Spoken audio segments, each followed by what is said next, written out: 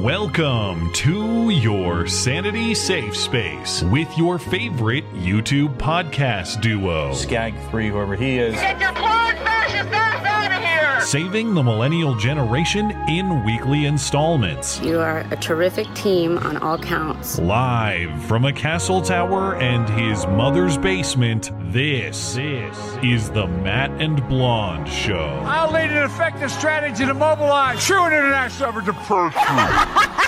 Hey, why the fuck is the gas so high, bitch? Out here in the fields, I fought for my meals. Former President Trump has just started making public remarks. We do not intend to carry these remarks live. There is a cost to us as a news organization to knowingly broadcast untrue things. What we fully expect to be a litany of lies and false accusations, no matter who says them. I don't need to be forgiven.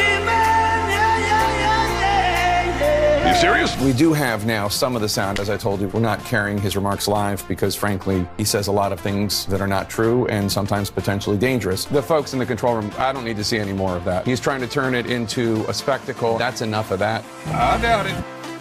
You are fake news. Congratulations, butthead. Very fake news. You sound like a hysterical bleeping snowflake lesbo bleep. Well, she's a guy, so... Oh, man. You suck. Fuck you. All right, America, go to the YouTube right now. Big ups to Rebecca for keeping Matt woke. Congratulations to both of you. You're awesome. I can't do it. We'll do it live. We'll do it live. Fuck it, we'll do it live. Hello and welcome to the show. It is a great show. It is a terrific show. It is a tremendous show. Frankly, the very best. You can ask anyone about that. People often do. I'm told this is the Matt and Blonde Show. My name is Matt Christensen. I'm flanked on my right, as always, by my wonderful co-host, Blonde. Welcome. Bro. All right, the Hold in the Barf contest has begun, I see. It's been a real rough day, guys. I will Look not. at my nose. I will not have you steal this Father's Day from me. Happy Father's Day! I did text you though. Yeah, that's true. I did see that earlier. Women making it about themselves on Father's Day. But actually, we're both in the wrong. Happy Juneteenth, everybody. I really don't want to overshadow Juneteenth. Yeah. The holiday that nobody even knows what it is, but we still celebrate it for some reason. Is it black people? Is it gay people? I don't even know. Something like that. It's the new 4th of July. Oh. And the festivities have already kicked off in Chicago, as we'll get to in a moment. A celebratory mass shooting of 20 or so people. Doesn't really count, though, because it's the wrong color. So, moving on. Wait, 20 black people got killed? I don't know the identities of who. It's not killed. One person got killed, but 20 got shot. Many of them grazed. 1 out of 20. That's weak. Well, when you're just people suck at this. When you're just spraying a Glock indiscriminately, that's kind of how it goes. But we'll get to that in a moment. Other items to discuss tonight include Daniel Penny, the former Marine who restrained Jordan Neely on the subway last month. He was formally indicted, and he's speaking to a camera, at least for the first time, to explain what happened. Twitter is on fire over the weekend with a proposed debate between esteemed vaccine scientist Dr. Peter Hotez and evil anti-vaxxer and presidential candidate Robert F. Kennedy, to be hosted by Joe Rogan this afternoon. What is it up to? $800,000 is the last I checked. I've seen 800,000. I've seen 1.5 million. Some people say they're donating and appear to be serious. Some say that they seem to be joking. I don't know. It's a lot of money for the charity of Dr. Hotez's choice that is being rejected currently. But so far he's refusing. The chances of this actually happening, I would put next to 0%. But we will check in with that story. A Muslim city council in Michigan bans the pride flag, at least from city property, while courageous lesbians kiss at the meeting to defy them. Did you see the Muslim reaction faces? Yeah. After the lesbian kiss. That was a good one. The feds are at it again here in Montana. There's a gun shop up in Great Falls that was raided by the feds for curious reasons. We'll get to exactly what documentation the gun shop owner says the feds took, and the lack of explanation for why they took it later in the show. Plus, we have several cases of hoax hate, including, I think it's got to be one of the most mysterious and consequential hoax hate cases ever, because 2 people are dead because of this story. And Fatal. one horribly maimed. Yes, yeah. So was this hoax hate murder? Was it hoax hate fatal accident? These aren't rhetorical questions. We actually don't know because the story is so bizarre. We're going to get Robert Stack from Beyond the Grave. Bring him back for unsolved hoax hate mysteries, because this one is bizarre. And before we get out of here, tonight's movie review, appropriately for Father's Day, is The Godfather. So stick around. We'll catch up with your super chats in between topics. $10 and up on the Sunday show, because we are no good lowdown money grabbers, of course. It will be all this and more in your favorite couple hours of listening material. Remember, you can find everything show related and support the show for as little as $1 a month over on the website. That is mattchristiansenmedia.com. Listener support is hugely appreciated, and it is what keeps the show operational. So if you enjoy the show, please consider supporting the show. We also have show merchandise for sale over on the site. Plus, we have offers from friendly listener-owned businesses as well. This week's feature business is our friends at Western Razor Company. Most razors sold today are made in China by global conglomerates that hate you. Well, not anymore. The High Noon Safety Razor from Western Razor is made in America with all metal, no plastic, long-lasting construction, and uses widely available double-edged razor blades that only cost pennies each.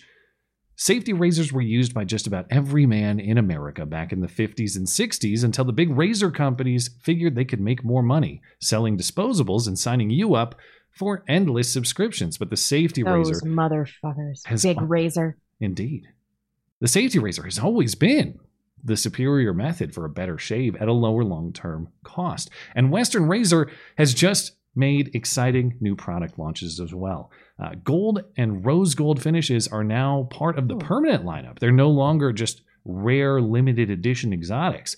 The leather razor covers now come in several color options: golf green, Grand Slam baseball glove red, and gold stamped black, as well as the original natural tone. Plus, there are new value packs, so you can get all of that in one convenient bundle: a razor, extra blades, plus a cover if you want one. And Western Razor is now selling Caswell Massey Shave Cream, the preferred shave cream of George Washington himself. I looked this up, and it's legit. It's from all the way back in like 1772 or something.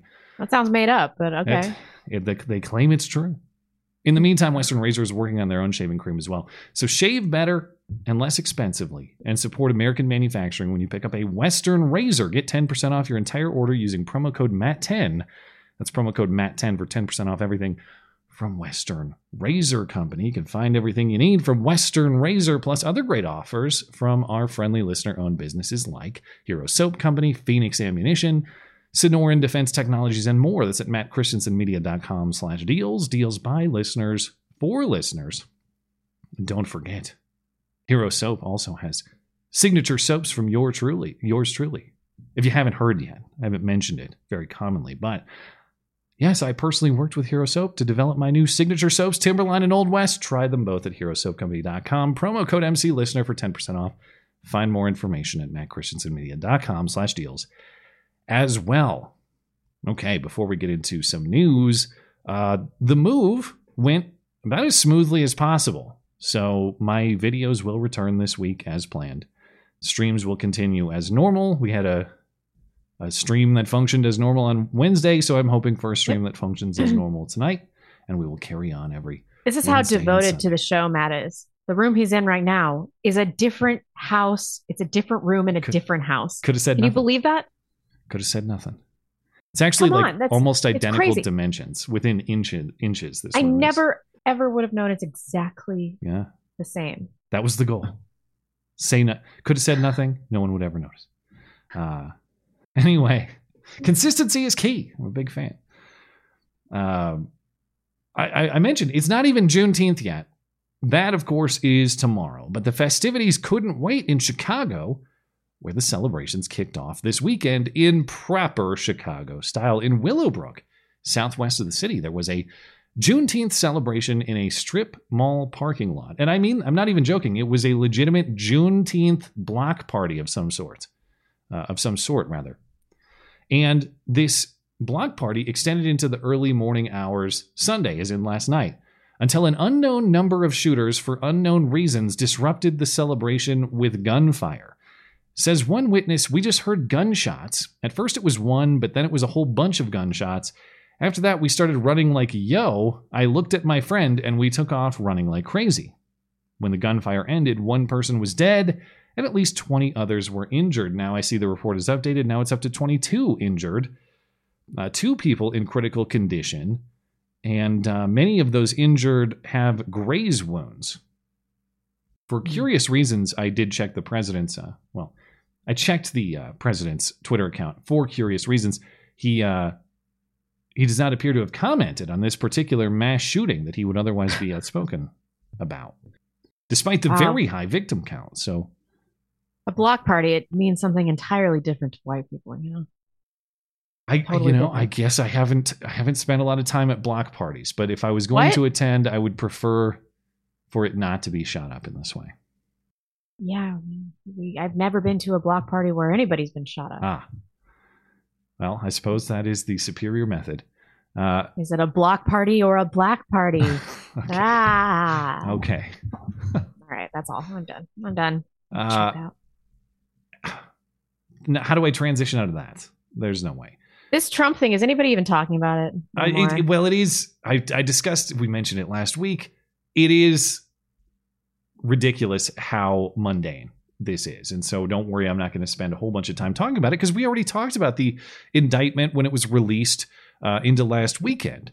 Of course, Donald Trump was formally arraigned on Tuesday in the federal case involving his handling of classified documents at Mar-a-Lago after his presidency ended. And since we discussed that indictment last weekend, we're not going to revisit those details. Other than I want to note that the timeline taking shape for this trial looks to be, once again, remarkably politically convenient for a case that the Justice Department and the special counsel and the White House, they all claim it has nothing to do with politics. In fact, they're going to take their political convenience here and say it's actually being apolitical. It's respecting, it's staying out of any sort of political interference. But just to refresh on the timeline with the Stormy Daniels case, the business records case in New York, that trial is going to begin in March. How very convenient, right in the middle of the primary season, right before the general election campaign kicks off. Coincidence, come on. That, of course, is not the DOJ. That's Alvin Bragg and the Manhattan District Attorney in New York. But according to Jonathan Turley's analysis over at USA Today this week, there are some factors to consider in how this federal case that Trump is now indicted in, how that will play out time-wise. So historically, the Justice Department seeks to avoid actions that could influence elections, which of course they're going to do in this case. And the Justice Department has informally defined that rule to mean don't meddle with politicians running for office within 90 days of an election. So assuming that the DOJ will apply that rule to the primaries and not to the general, that would put the DOJ's target for trial at the first week of November in this case. Now, the DOJ's rule for what qualifies as a speedy trial constitutionally is trial within 70 days of indictment. So that possibly would put the trial before the end of August. However, it's very likely that Trump waives his speedy trial right in favor of more preparation time or in an attempt to delay the case beyond the election. In any case, the Justice Department is strategizing to make Donald Trump a convicted criminal just in the nick of time before any votes are cast, because that means not influencing an election. That's what they're doing here, not influencing the election in any way. And it's very interesting how all of these crimes are years old. I know that what's alleged in the classified documents case is newer than what's going on with Stormy Daniels. But just think about it. Prosecutors in New York and Atlanta and D.C. all discover these crimes just in time to make them perfectly aligned for electoral reasons, all while saying that they're actually respecting the rules about election interference and timeliness. So we're likely not going to see much more in this case until later in the summer at the earliest. And now we get to wait for the other two possible, if not likely, Trump indictments, the Georgia case about Trump calling the Secretary of State to find votes, and Jack Smith's other federal case about January 6th. So, that's that. We'll revisit it when more information becomes available. I saw that you went full Nazi on Twitter about cyclists. You can talk about a final solution. We're talking about cyclists, I see. Well... Often, I'm glad you saw that tweet because that is how I feel. I retweeted it. I was like, anytime Skag's talking about a final solution, I can get on board. I've arrived. What can I say? He's arrived. Yeah. And I didn't think often, that this was going to be the way, but okay. That's exactly the way that I wanted to frame this story. Whenever we're discussing with our audience, frequently on the Wednesday show. In fact, I think we had a caller just this last week try to get me to come around on the book burning concept, or at least understand the context in which it fits. But people ask, he might have been. Aren't we all in one way or another? People ask me, hey, what's it going to take for you to embrace the full fasci ideology? To realize there's no fixing this mess through the mechanism of freedom and hoping a bunch of degenerates finally discover moral clarity on their own. You have to grasp the reins of power and get these people in line. Well, the answer is cyclist bullshit. As you just noted, nothing brings out my inner Nazi like some cyclist with an aerodynamic helmet and ball-hugging short shorts, hogging a shoulder-free road and switching between vehicle and pedestrian traffic rules at his own convenience. In short, as you mentioned, I do indeed believe we need a final solution for the cyclist question. And apparently many agree. I'm not alone, because the San Francisco Chronicle has caught on to our hate and is now likening hatred of cyclists to, yes, racism, sexism, homophobia, and transphobia. In the San Francisco Chronicle this week, opinion writer Ruth Malone writes, quote, "Hate is dangerous." Now that's the title here. Hate is dangerous, including against bicyclists. In the article, the author chastises anonymous internet commenters because they were rude, or they blamed cyclists about the story of a champion cyclist killed in a traffic accident in San Francisco in April. The story reads in part, just as those who tolerate or encourage racist, sexist, homophobic, or transphobic comments on social media contribute to emboldening those who attack and menace particular groups, people who parrot stereotypical comments about cyclists on social media subtly encourage those who would harm them. But she's wrong. You know why I hate cyclists? It's not because of a comment I saw on social media. It's because I've experienced cyclists. That's why I hate cyclists. I think they own the road. It's the shape-shifting. It's hogging an entire lane, but then shape-shifting. Ooh, now I'm a pedestrian in the crosswalk because I don't want to stop at this stop sign. Yeah. No, you son of a bitch. You're either a car or you're a pedestrian. You pick one and you obey. Yeah. This is driving down the road the other day, a cyclist, middle of the road. Just middle of the middle of the road. Why? And then if I hit him on purpose, then I'm in for manslaughter or whatever. Bullshit. The place we have now moved is off of a road that has a 45 mile per hour speed limit and no shoulder. And Bozeman has a lot of great biking spots if you're into biking. To be clear, I don't hate people who ride bikes. I hate cyclists, and there is a difference. People choose to ride their bikes on this road knowing there's no shoulder and knowing that it's reasonably high-speed traffic over some kind of hilly terrain, so there's some blind spots. I can't believe they actually have fun doing it. So how would it be fun to have gigantic, 2,000-pound hunks of metal coming within a few feet of you, driving fast? What's the fun in that? It's their thrill. It's their skydiving. That's what they're doing. The thrill is that everyone has to look out for them, and everyone has to sort of yield to they enjoy that power, that you must yield to me, even though as a matter of traffic, you're still just a car. Anyway, the author continues. The next time you are tempted to pile on to such a discussion about bicyclists, ask yourself if you are doing so because you consciously or unconsciously resent them for taking up space on the roads. No, I consciously resent them. That's very clear. For taking up space on the roads, for slowing you down in your car, for seemingly being so free while you are stuck in car traffic. And if so, stop and ask yourself if you can re-envision them in a non-stereotyped way as your own kids, grandmothers, parents, or other people who are placed at risk by negative comments. Your words have the power to reinforce hurtful stereotypes or reshape perceptions. Now, as it so happens, I'm not anti-bike rider. My wife enjoys riding a bike. My dad enjoys riding a bike. You know what would happen if either one of them went out to that road with no shoulder and just hogged the whole lane? I'd say, you guys stop that right now. This is a matter of family honor. We're not allowing that. I wouldn't. This placing it in the context of my family does not eliminate my opposition to this on principle. You crazy lady at the San Francisco Chronicle. You know. Anyway, if my family behaved this way, I would still say it's bullshit. That's the short way to phrase it. And there is another explanation here. It's like, oh, well, rather than telling everyone to stop hating cyclists and stop calling them jackasses, they could stop behaving like jackasses. That might cut down on the online hate. I don't know. No, that's not really an option, is it? It's like in their blood. Is cycling big in Coeur d'Alene? Is that a thing?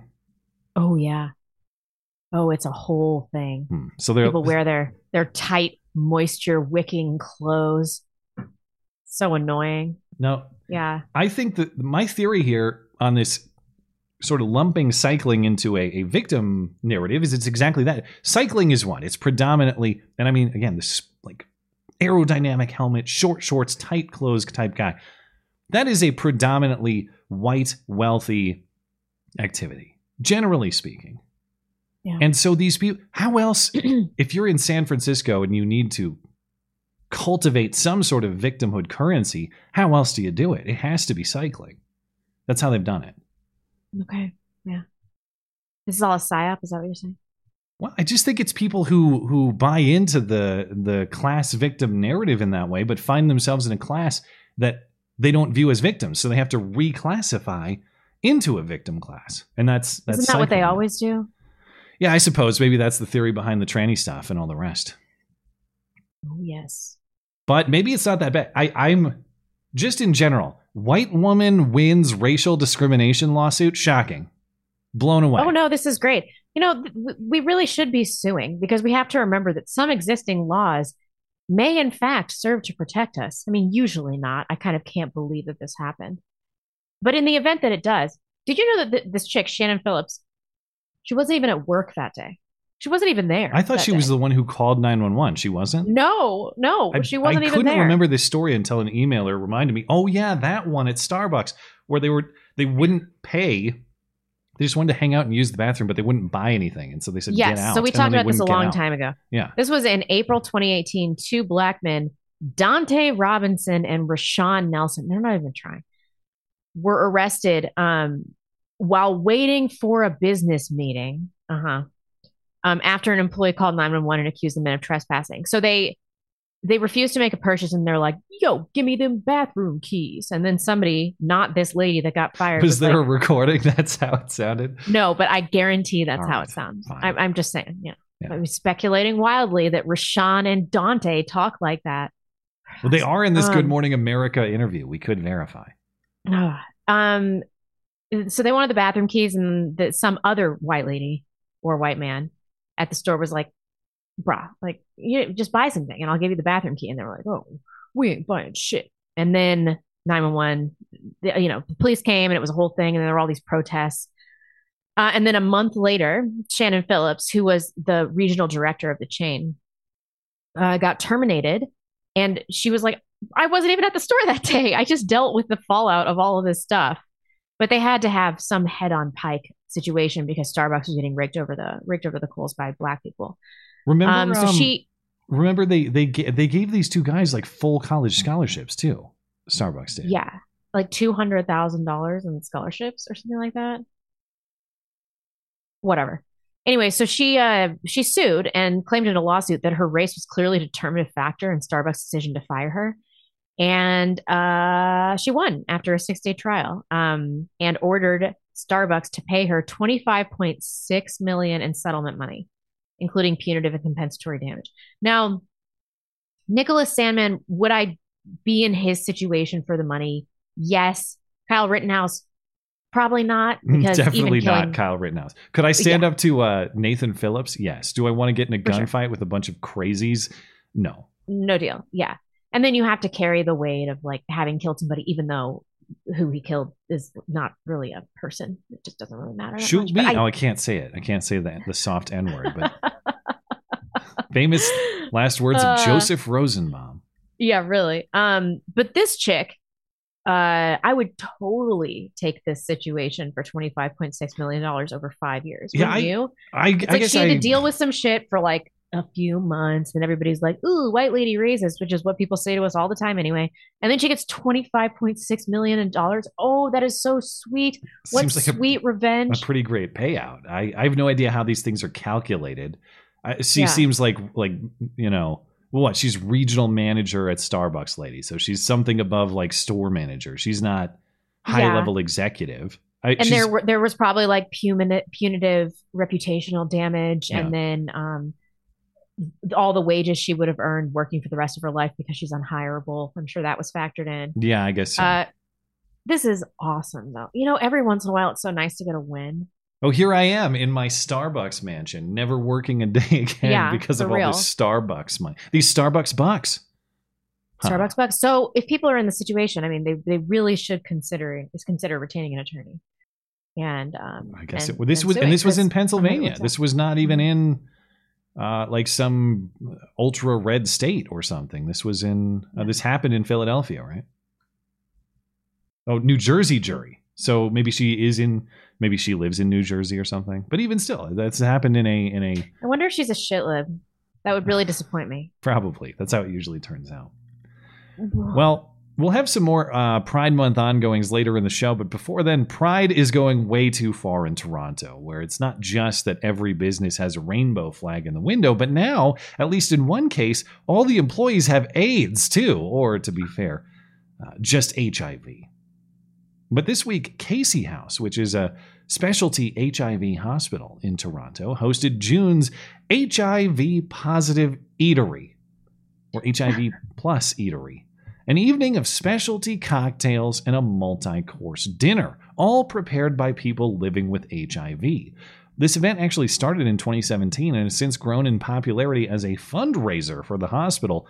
Tickets this year completely sold out. I'm glad to see that many of these HIV chefs wear masks while cooking the food. So go ahead and be wildly irresponsible with your gay sex and your drug use or however it is that you got the HIV. That's all fine. But at this establishment, we draw the line, the sanitation line, at breathing like a normal person. That we cannot tolerate. Except for this guy. Maybe it's optional. This guy in the middle, and I guess this guy down here doesn't have a mask. Anyway, are you barfing from the pregnancy or from the idea of the HIV positive restaurant? It's both. It's all this gay stuff because then I think of like butt sex and then I throw up and it's just mostly it's the pregnancy though.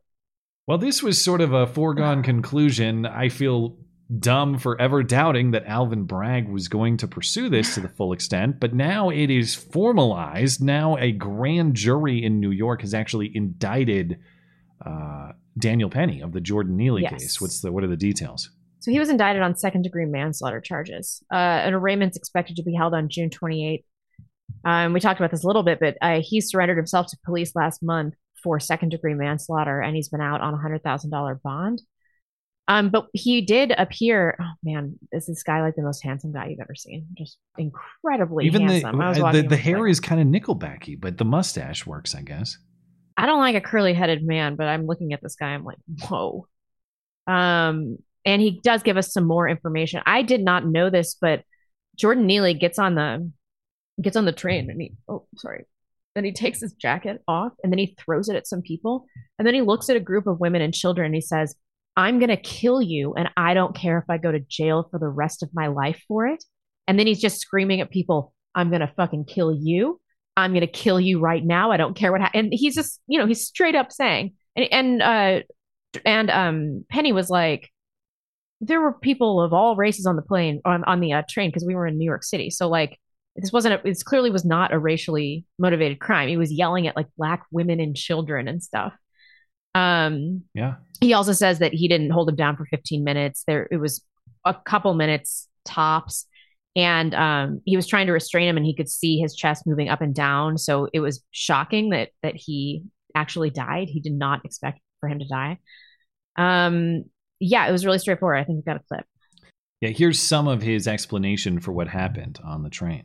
A man came on, stumbled on. He appeared to be on drugs. He ripped his jacket off and threw it at the people sitting down to my left. The three main threats that he repeated over and over was, "I'm going to kill you.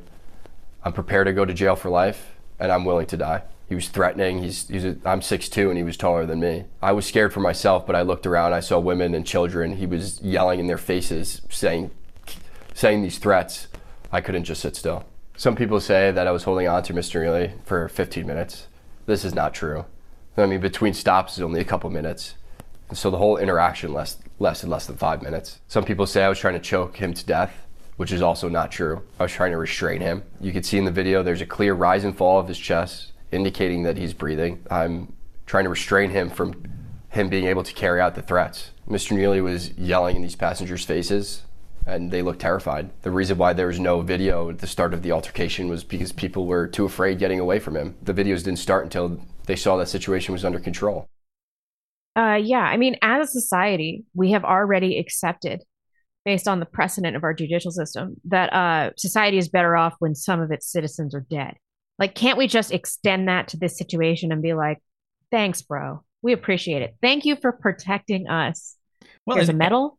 Every single witness, it's not just Daniel Penny speaking on his own behalf there. Every single witness we've heard from is saying the same thing. We're very exactly the same thing. And how many of them are like minority shit libs? Because it's New York City. Most, probably if not all. 70-80% of them. I know. This is so preposterous. Nothing's going to happen. I think he's golden. Are you worried? We're going to find out. So he did not formally enter a plea. One would assume he's not going. There's no indication there's even a plea deal on the table. It's early yet. Great. Obviously. I mean, he should not be trying to plea out of this. One would assume that he's probably not going to do that. So it's likely that this goes to trial. But and I know I'm not New York lawyer guy, but I look at the law in New York. I don't see how Penny gets convicted. Under New York law, a person is justified in using physical force against another when that person is under reasonable belief that physical force is necessary to defend the person critically, or another person, as in who he's talking about when Neely is threatening women, children, and others. He's intervening on behalf of others. So to defend the person or another person from what the person believes to be illegal imminent use of force. So we're talking about how a reasonable person would interpret and respond to this situation. And we don't have to theorize about that. You got, 5, 6, 7 reasonable people who witnessed this happen and have spoken publicly about it. Maybe it's not quite that high. Maybe 3, 4, 5. Where's the reasonable person who's like, oh yeah, Daniel Penny ripped off his KKK hood and said, haha, I got you, N-word, and choked him out. And then other black guys helped him for some reason. Alternative viewpoints, yeah. So even by New York law, this is textbook self-defense and defense of others. And notably, we have not, the first comment that Daniel Penny made there, the man gets on the train, he looks like he's on drugs. We have not seen a toxicology report yet. So don't be surprised when the first point that Penny made there, that Neely looked high out of his mind, when that turns out to be true, that Neely had a full Floyd dose or something like that, maybe even 2. I won't be surprised when that information comes out. But anything else you got on Jordan Neely and Daniel Penny? No, I'm good. All right.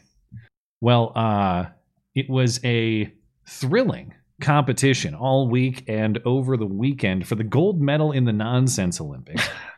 As trained competitors, elite competitors, Joe Biden and John Fetterman, fiercely battled it out. Now, on Friday, Biden visited the University of Hartford in Connecticut, and he gave a speech on his gun control achievements and aspirations, during which he said pistol braces, that of course he's currently trying to arbitrarily and extra legislatively ban, that these pistol braces make a pistol into a gun, and then that gun can fire a larger caliber bullet. And then he closed the speech with, he closed it by saying, God save the Queen. Made it harder for people to buy stabilized braces. Put a pistol on a brace, it turns into a gun. Make some more. You can have a higher caliber weapon, a higher caliber bullet coming out of that. All right. God save the Queen, man. Over here? All right. Oh, no, back that way. I don't know. Wait, okay, I don't know anything about guns, but he's saying that pistol braces change the caliber of the bullet that's already in the chamber of the gun? Yes, which you can infer is not correct. In fact... and then he said, God save the Queen, and then he walked the wrong way off the stage. Is that what I just watched? Pretty much. My favorite line in there, though, is that a pistol brace turns the pistol into a gun. Into a gun? It was already a gun, dude. You added a piece of plastic to it. Yeah, the pistol brace fits on the end opposite of the muzzle, actually. It has nothing to do with the ballistics or the projectile of the firearm. Leader of the free world, everybody. To which it is attached. And what the hell did he mean by God save the Queen? Well, you think maybe there's some kind of context. Even Biden's spokespeople don't know. Olivia Dalton, the White House's principal deputy press secretary, didn't know what her boss meant. When journalists asked, she replied only that he, quote, was commenting to someone in the crowd. Was there a guy with like a Union Jack t-shirt on? Something like that? Yeah. It is British people, you can tell. Isn't it God Save the King now anyway? Aren't we too late for God Save the Queen? It is too late. Okay. She dead. Just clarifying. Or does Camilla count? Does God save her, or is Camilla out? We don't care about her. She's not technically bloodline queen, though, right? She's just she's not heir to the throne, right? Well, the queen is not. Well, no, because he's the king, right? Okay, yeah, gotcha. I don't know anything about this. Do they even have any power? They have, technically the queen is, or the king now, is the head of state and has a ceremonial role, but there is technically a political power in that. I don't know. I don't understand. British people could explain it to me, and they probably have 50 million times by now, and I still don't understand. Well, that wasn't all. On Wednesday, Biden spoke at the annual League of Conservation Voters dinner in D.C., and he said that whoever we is, him and his friends, I guess, they have plans to build a railroad from the Pacific all the way across the Indian Ocean. And he could describe it, but that would be off script, and he'll get in trouble if he does that. Well, we're going to win, and we're going to help. We have plans to build a railroad from the Pacific all the way across the Indian Ocean. We have plans to build in Angola, one of the largest solar plants in the world. I can go on, but I'm not. I'm going off script. I'm going to get in trouble. What? Now, in fairness on this one, I think he means a railroad to connect the Pacific and Indian Oceans, like presumably through Southeast Asian countries. But I tried to find formal plans for such a project, and for all I know, maybe such a railroad exists. I don't know. But then the question is, if that is what he's talking about, why is this some secret? Why is he not at liberty to discuss it? Why is this all part of the plan of the elites? We need a railroad connecting.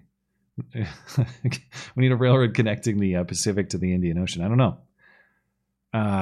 And who are these men? Who's he going to get in trouble with? Once again, he delivers that line. I'm going to get in trouble if I keep talking. With whom? You are the president. With whom do you get in trouble? Maybe he just means that jokingly. Like your handlers, your various handlers. Well, I sure hope he meant this one jokingly. Did you see I don't know if there's a way to jokingly do it, but that's the best defense he has. Whoopsie. It was, I don't know. I was just playing around, man. Did you see the Biden Ava Longoria boob grab? Yeah, I don't know. I think this guy can't get it up. I don't think that he's super worried about trying to bang Eva Longoria. It was like an old man accident, I think, maybe. If we're gonna go soft on Joe Biden here, no pun intended. Oh yeah, he's going soft on himself. If we're gonna go soft on him, I will say to his credit, at least this one was an adult. He's usually giving this treatment to children, so things are improving. But on Thursday, actress Ava Longoria was at the White House to screen her directorial debut film, Flamin' Hot. And Biden must have thought it was pretty hot, because when the two embraced on stage, Biden copped at least a little bit of a feel before Ava moved his hand away. Here's a couple playthroughs.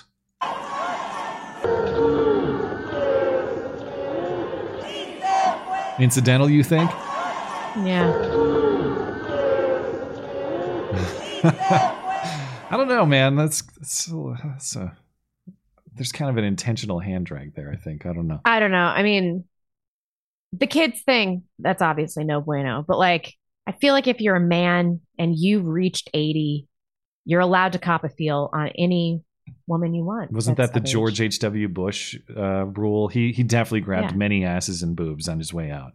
I'm going to go ahead and be consistent, be All right. philosophically consistent. Well, how about this point?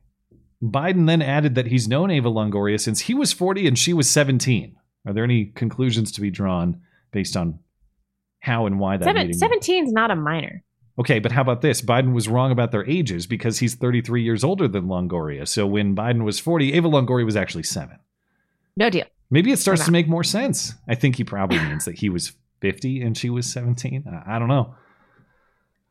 He's 33 years older. Yes. 50, 17. That's right. Okay. Yeah. Well, if you thought all of that was cringe and embarrassing, or maybe it wasn't that bad, I don't know. But just wait until John Fetterman joins, as he did yesterday. Joe Biden attended an event in Pennsylvania to survey the damage from the I-95 collapse last week after a truck explosion. Fetterman struggled to introduce Biden and describe his infrastructure bill before he introduced Pennsylvania Congressman Brendan Boyle as Boyle Bile. And now I'm standing next to the president again, next to a collapsed bridge here. And he is here to commit to work with the governor and the delegation to make sure that we get this fixed quick, fast as well, too. This is a president that is committed to infrastructure. Yeah, and then on top of that, the dual kind of law of the inflation bill that is going to make sure that there's going to be bridges all across like this, all across America getting rebuilt. It's a pleasure to be here and to introduce my friend, Congressman Boyle Bile. Oh, God. Oh, God. So my name is not that. Well, thank you. I'm Congressman Brendan Boyle. Oh, man. Boyle Bile is what you're about to barf up, I think. That's true, yeah. As a society, we should accept and be kind to retards and people with dementia. But we don't have to put them in positions of power, right? This is so preposterous. I don't know. I feel for Fetterman. This is so humiliating. See, it sounds like he doesn't know what he's talking about. But when you think about it, he's tackling our biggest issues simultaneously. Infrastructure plus inflation. Okay? He's got them both handled. The inflation bill. Just remember, no evidence of cognitive decline at all. That is purely auditory processing. That's all. It's depression. And depression. Thank you. Yes. I want to be correct with the clinical diagnoses. And if you don't think John Fetterman grasps just how serious this interstate collapse is and how serious he is about fixing it, well, consider his compelling testimony in the Senate this week. During an Environment and Public Works Committee hearing, Chairman Tom Carper gave John Fetterman the opportunity to discuss the incident. And here was John Fetterman's response.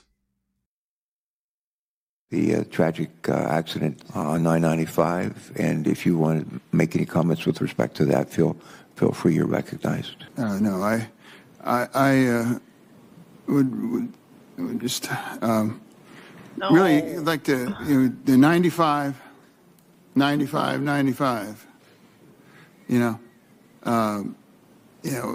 Obviously that you're pretty much preoccupied with 95. And I know I certainly am too, and we know it's a major artery, not just for Pennsylvania, but for the East Coast. I think that was the Herman Cain reference. 999, 95, 95, I 95. remember that. That's right. And I think he was talking about I-95 as a major artery of transportation.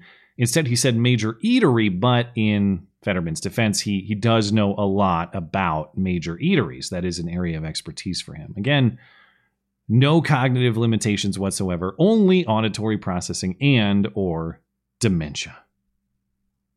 All right. Well, next I want to talk about the $1 million vaccine debate between, at least theoretically, between Peter Hotez and RFK Jr. But that's going to take us a minute. So maybe we take an early chat break before we get into that, and or barf break.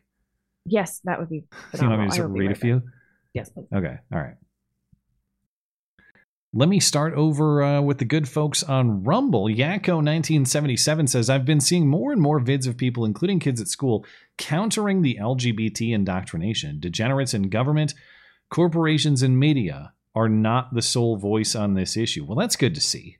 I think I saw Blonde tweeting earlier today, just a video of kids challenging this nonsense in school. And yeah, you'll often find when the video that you were tweeting earlier today about kids challenging some teacher on LGBT, Yes. on gay They're not propaganda asking nonsense. great questions or anything. They're just like, listen, we don't agree with this, and it doesn't make any sense. And I think people that's fold. really important. Yeah, it's just a small revolt. And also they're mocking this teacher, and she just can't stand that she's being mocked. It's very funny. Check out my Twitter. I'm banned for a week though. Now, what did you do this time? I forgot that you can't tell people to kill themselves. This is Oh, the they second still do time. that. If you tell somebody to kill themselves to kill themselves, that you immediately get a 1 week ban. And did you say it sincerely? You legitimately told someone to kill themselves? I can't remember, but as soon as I sent it, I was like, I learned that lesson because I joked like 2 years ago that soon Dr. Fauci was going to be telling us to hang ourselves to slow the spread. And that was considered suicide advocacy. So I got a week ban for that. Or well, maybe I it was was just 2 days. talking. I can't remember. I've been getting trolled by this homosexual man who's like talking to me about how he's so happy and everything like that in his life. And, Okay. you know, I retweeted some Milo Stewart stuff, and I regret that. I think that she is severely mentally ill, and I probably should delete these tweets.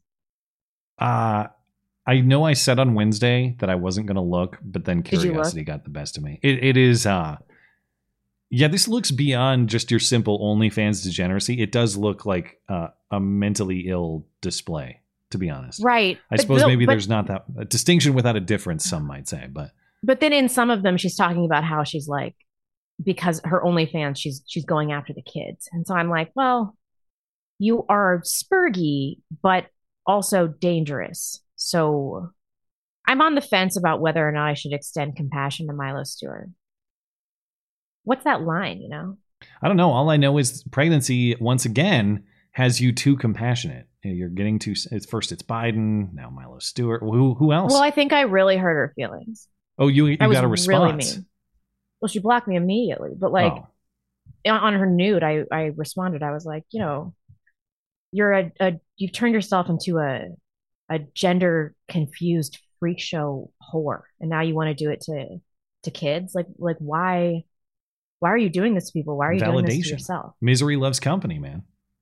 I know. It's kind of sad though, and I was laying in bed last night and I was starting to feel really guilty about it. So maybe I should delete these tweets. There probably are better uses of your time, but then again, if you weren't full of energetic vitriol, who would you be? I know. Jesse Lee Peterson told me to let go of my anger, and I was like, ugh, but it's a personality trait. That's career suicide. In addition it's career suicide. In addition to a personality trait. Anyway, thank you, Yakko. Mike David Smoke Show. Happy Father's Day, Matt. Thank you. I hope you took my pregnancy tweet as a joke. I intended. I missed it, but if I understand the joke now, and I am not offended. Thank you for that. Miss Rebecca, I promise not to keep posing like you in pics. I don't know what that's about either. Who is this from? Mike David Smoke Show. Oh, okay. So I posted a picture on Twitter of like my 9-week pregnant belly, which looks like a 18-week pregnant belly, and I got a lot of responses of men in the same position. Chris Gard also responded, and they were really funny. They were cracking me up. He is a witty man.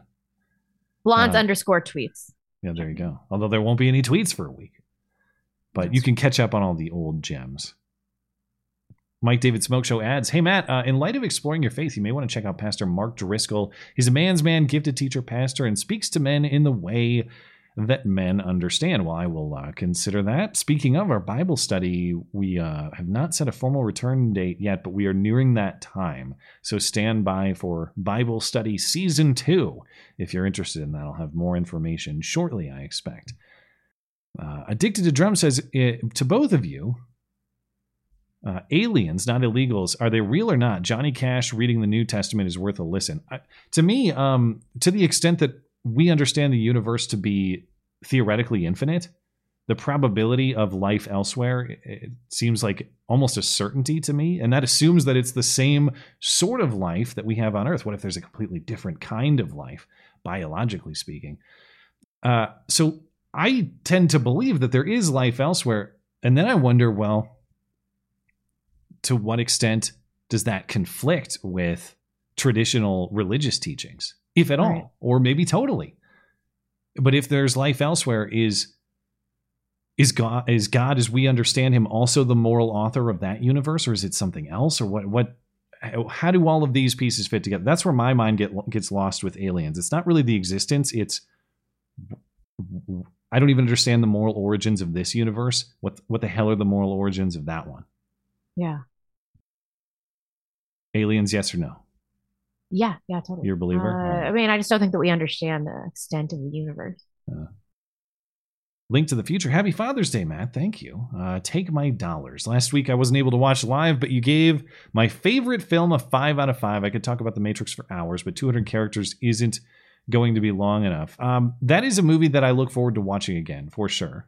It's always nice to sit down for a review and have more to say than I could possibly write. That's a sign of a good movie to me, too. So, agreed. And thank you for the well-wishing and for the support.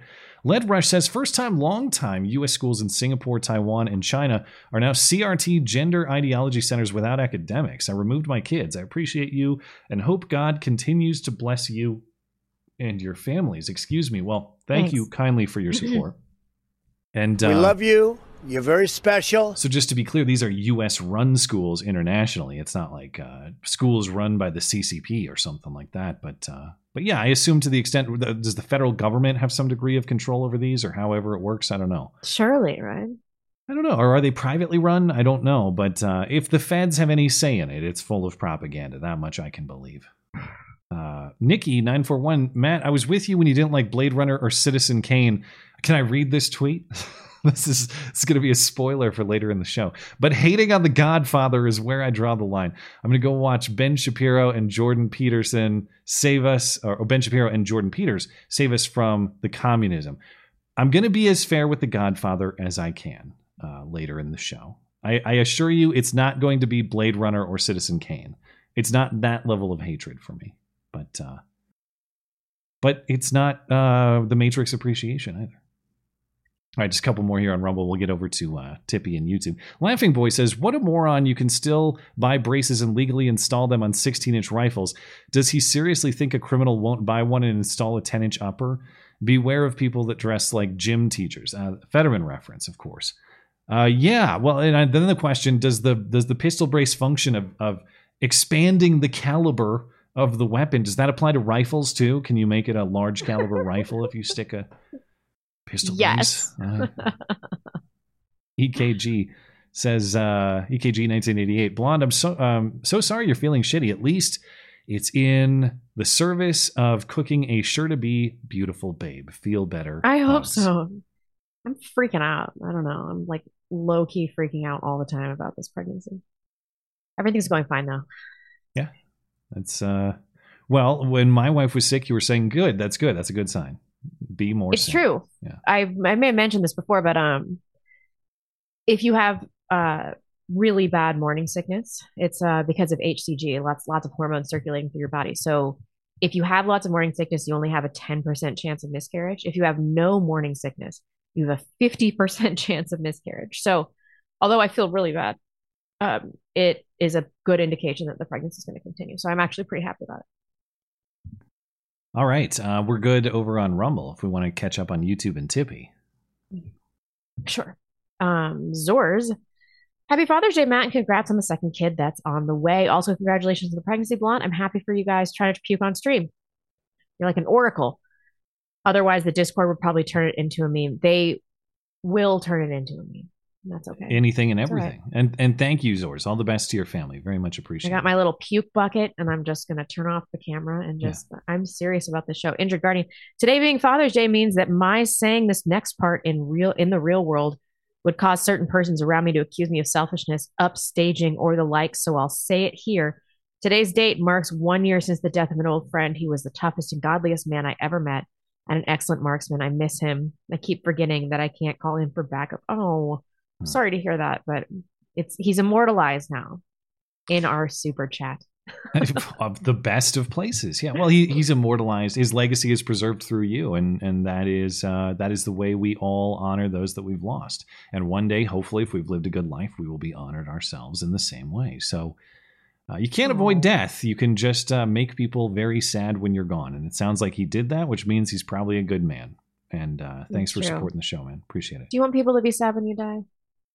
No, I don't want people to be sad really ever. But do I want to be remembered? I want to be remembered by my family first and foremost, of course. Like, I have interest in influencing the public debate, but that's to the extent that we all have healthy, happy, productive families in the future too. That's the reason these things are important. So it's like if I change some people's mind out there in the ether, but my family thinks I'm a piece of shit, that's not a good trade.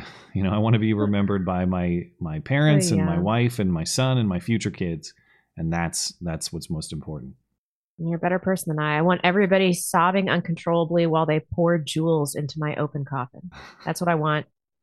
And then pitchfork mobs. I hope I don't live to have to do that stream because it's going to be weird. I hope you have to do the stream when I'm gone. That's how it's going to go. 420. Yeah. Not going to be able to catch you live. Early to bed. Got a big day tomorrow. Going to my chemo. Oh no. Getting my chemo port put in. Matt, it's not weird to wipe standing up and blonde. How didn't you know about Magnus Hirschfeld? I know. I'm very disappointed in myself. The wiping standing up thing is just it's just inexcusable. But I'm glad that you're getting a move on the cancer treatment. But I hope that you have no nausea and that you have medicinal marijuana and that it goes smoothly and that it kicks your cancer's ass. All the best. I would indulge in this ass wiping debate once more, but of course there are clearly more important things in this particular chat, and that is well wishing you through your chemo and all the battle that remains, and hopefully the battle is none. But all the best as you go through it. Okay. Hold on. Sorry, was that DeSantis, too Kamala Harris-y? Yeah. It was close. And I am saying words with inflections. Yeah. And now my statement is concluded. I meant that sincerely. I wasn't being. I wish you the best, Mojack, and I'm sure we do. We love you, Mojack. Thank you for your support. DeSantis and Abbott, this is Holman Mulray, may have sent a few busloads of migrants to California. Government Newsom outdid them. We sent a few 100,000 scientists, engineers, doctors, and other trained professionals to their states. Yeah, I guess that's true. I saw Gavin Newsom with Sean Hannity, and well, I'm just not the biggest Hannity fan. So when he's the worst. When I think of like an interview I would least want to watch, it's Sean Hannity with Gavin Newsom. But I still, because Gavin Newsom doesn't commonly do contentious interviews, I still had to see it. And there was some back and forth about whether people are actually leaving California or not. But is he trying to dispute that? He's trying to dispute. I don't know if he's trying to dispute that specifically. I can't remember exactly what he said, but he's trying to. He's saying that California is, the economic engine of this country, and that it vastly outperforms all the red states, which to an extent is true insofar as California has all the people. California has all the things, no matter how you measure it, if it's a raw number and not per capita. Just because California has what, like 10% of the country, more than that maybe, of the country's population. Yeah. And it's one state, so of course it's. And how many of them are people that just need to be deported? Well, I think that's official citizens, right? That's not even counting the illegals. Yeah, but how many of the official citizens need to be deported? Yeah. I'm sorry, but like 5th generation Mexicans have to go back. You have to go back. Birthright. Per our interpretation of the 14th Amendment, they are birthright citizens. Get out of here. Okay, I'm going to throw up. Can you read a few? Yeah, iBot. Thank you for supporting the show. Very much appreciated, as always, iBot. I am not going to be niggardly. Robin says, Matt and I once made love. Well, almost. I offered him $5 million to let me hit his big guy, but he wanted $10 million funneled through a variety of LLCs to his slush fund in the Cayman Islands. It was just too much money. So thank you, Robin. Very much appreciated. Oh, God. I don't care if Robin's a girl. It's always gay. Gay! Nicholas H. says it is imperative that we as a society begin to flunk more art studies if we ever wish to turn back the clock of modernity. Agreed. That took me a second, but that's an Uncle A reference, right? Robin D. Banks says, after years of mutual crusades, the rainbow menace loomed large over the horizon. The Musulman looked to his Christian foe, saying, no more brother wars. Together, together, was the reply. Am I reading that wrongly? Is Chris Chan a reference to Christian? What am I missing here? This one's over my head. It's too advanced. Musulman. Yeah. Yes. Yes. That's correct. Matt Grendel says, over under on how many times Blonde goes off cam to barf. Well, Joe Biden has an estimate, I think. We're at what, 4 so far? Over $1.2 trillion. God, it's so annoying. It's just dry heaving. I just want to actually throw up. Yeah, I can imagine how much that must suck. Wanting to throw up but not being able to. It's a nightmare. This pregnancy is last one. I'm not doing this again. Stupid white. That's race. What you said last time. I'm 35. I'm not doing this again. Injured Guardian says, Robin, I hate to break it to you, but they would drop really pitiful loot. So, there's something I'm missing here. This is some sort of video game reference I didn't pick up on. Thank you, guys. AP, Matt, happiest of Father's Day. Thank you. Your kids are very blessed to have you as a father. Blonde, text your husband and tell him AP says happy Father's Day. They too are blessed to have him as a father. Well, thank you and all the best to your family this Father's Day as well. Bocephus. Matt and Blonde have bid on... So he's bid on one of the official Styx Hexenhammer 3D action figures on eBay. Or he's asking, have we bid on such a thing? No. Check out the numbers it's pulling. When can we expect Matt and Blonde action figures? Matt, Kung Fu Grip. I actually am not aware of this. So if you want to send me the official Styx Hexenhammer action figure, I will certainly take a look. My guess is that my action figure pull is not going to be anywhere near Styx's. Not just on account of audience size, because it's so iconic. The Styx image lends itself more to action figure. What the hell does that mean? Superhero. I have my flannel shirts and I have my twins hat and I have other calling cards, hallmarks, whatever. But he's got the leather jacket. He's got the long hair. He's got the what are the eyeglasses called? They're kind of like bottle cap shape or whatever. He's just got a distinct look that lends itself more to action figure, movie character type stuff. That's not me. So I'm sure he's doing quite well. I got to check it out. Tortuga says, happy Father's Day, Matt and Blonde's baby daddy. May God. I thought he had the title of husband, or is he just baby daddy? Well, we've been together for 7 years now, so the marriage means that he's the father. Right. May God bless and guide you in raising your children in the truth, and may he guard them from the alphabet mafia, maps, and hobos. Well, on that kind note, Tortuga, we will finish up the super chat there for now and come back toward the end of the stream. I'll have to just circle back with you. I will mark my place so I don't forget. And we'll get back into the news. And really, everybody that I follow is talking about on Twitter over the weekend is whether we can get this debate between esteemed vaccine scientist Dr. Peter Hotez and presidential candidate and vaccine skeptic, if you want to be kind, evil anti-vaxxer Robert F. Kennedy Jr. And as we mentioned earlier, I'm not sure what the official accounting is as of this moment. As of earlier today, I saw claims that the pot was officially over $1.5 million. That cannot be. Those people, that would never come to fruition. A lot of them seem to be joking. Like I saw Dave Rubin. There's one tweet I have here noting Dave Rubin as one of the potential contributors. But then I looked at his tweets, and he seems to be joking. Let me find the tweet. Where's the tweet here? Anyway, it's not really that important. But yeah, he was like, I'll donate $100,000 for Peter Hotez to fight Anthony Fauci to the death in Thunderdome. I mean, that doesn't seem like it's authentic. Anyway, I'm not sure the accounting is accurate, is what I'm saying. But there's a lot of people pledging a lot of money to the charity of Peter Hotez his choice. And Joe Rogan was the first to do that at $100,000. So at bare minimum, we're talking six figures for the charity of Dr. Hotez's choice in exchange for his participation in this debate. And of course, this would be hosted on Joe Rogan's podcast.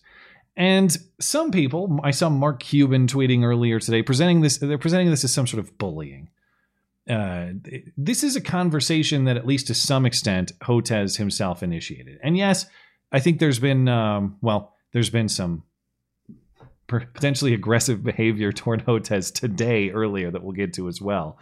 But I don't this guy. I don't think I can get behind that. I don't think the internet treatment, which like from Joe Rogan and the rest of these people that Mark Cuban is talking about, that any reasonable person would qualify that as bullying. This is a public figure talking about a public issue. That's it. Yeah. Until somebody showed up at his house. Yeah. I'm with him. Yeah. We'll get to that exchange. In fairness to Hotez, he was actually mentioned on Joe's show originally when Joe Rogan hosted RFK Jr. this week. And naturally, if you talk to RFK Jr., you're going to talk about vaccines. So the topic of vaccines came up, and RFK criticized Dr. Hotez. Dr. Hotez is the director of the Texas Children's Hospital, and he is a vaccine scientist. And RFK was critical of Dr. Hotez for not taking basic measures to improve his health, for pushing vaccines all the time, but dismissing basic health ideas like maybe you should go outside in the sun. Maybe you shouldn't weigh 1 million pounds. Maybe you should try eating a vegetable. Maybe you should take a vitamin supplement. Those sorts of ideas. And that was actually in reference to Hotez's own appearance on Joe Rogan's show back in April 2020, during which Rogan challenged Hotez on his habits and lifestyle choices. And Hotez even conceded that he described himself as a, quote, junk foodaholic. He kind of has the junk foodaholic appearance. I don't have a picture of him in this article, but it's like sickly and pale, and that guy just looks unhealthy. So in response to Rogan and RFK discussing him, Hotez tweeted on Saturday with reference to a Vice article. And this Vice article was calling out that episode of Joe Rogan's show for vaccine misinformation. And Dr. Hotez said he's receiving online attacks because of this absurd podcast. And it's clear that many people actually believe RFK's nonsense, Hotez was saying. And so Rogan responded, and he tweeted in response to Hotez, hey, if you come on my show and debate RFK with no time limit, I, Joe Rogan, will donate $100,000 to a charity of your, Dr. Hotez's, choosing. And RFK immediately agreed to that proposal. Hotez responded in a now deleted tweet saying, "Be serious, Joe. That's what you throw out for your hunting buddies on a weekend." Hotez said it would take a $50 million endowment for his hospital and a public apology from RFK, is what Hotez said in response. So $50 million, not $100,000, $50 million for his children's hospital in Houston. And then due to this dodging from Peter Hotez, several others joined to up the ante. That's how you get to that potentially $1.5 million value to do this debate for charity. And even Elon Musk joined the party. Elon Musk said that Dr. Hotez is afraid of a public debate because he knows that he's wrong. Joe Rogan also called back to a May tweet from Dr. Hotez, in which Hotez said that he's quite concerned about the Elon Tucker link, because of course Tucker has moved to Twitter, and you fold that in with Rogan and RFK Jr., it becomes a pretty formidable coalition with neo-fascist leanings, said Dr. Hotez. Even darker and more dangerous than Trump. Oh. And in this tweet, Hotez said he hopes Biden is, quote, preparing. Now, preparing for what exactly is unclear. But this is a guy who has advocated for feds to get involved in policing perspectives. Ooh. So this tweet is ambiguous, but he has said previously, let me grab the examples. He called on the Justice Department, HHS, and Homeland Security to crack down more on vaccine misinformation. This is a guy who has supported and argued for mask mandates in schools, that sort of thing. So that leads us to what I thought initially was hoax hate. But it turns out it was not. It might be exaggerated hate, but it was not hoax hate. This morning, Hotez tweeted that he was harassed at his home by a couple of anti-vaxxers taunting him to debate RFK Jr. The confrontation, at least, is in fact real. Self-described independent journalist Alex Rosen confronted Hotez at his home and asked him why he won't agree to debate RFK Jr. on Joe Rogan's show.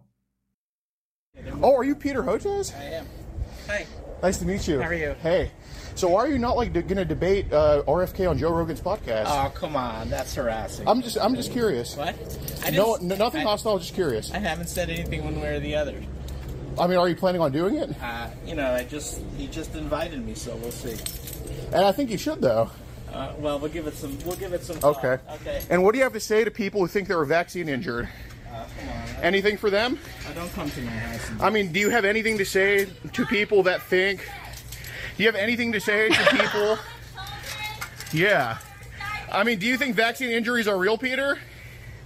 Peter, it's just a question. Okay. I like that chick in the back that's like, this guy needs to step it up a notch, and she just goes, "You lying piece of shit." Wait, is that someone in Hotez's house? Who even is that?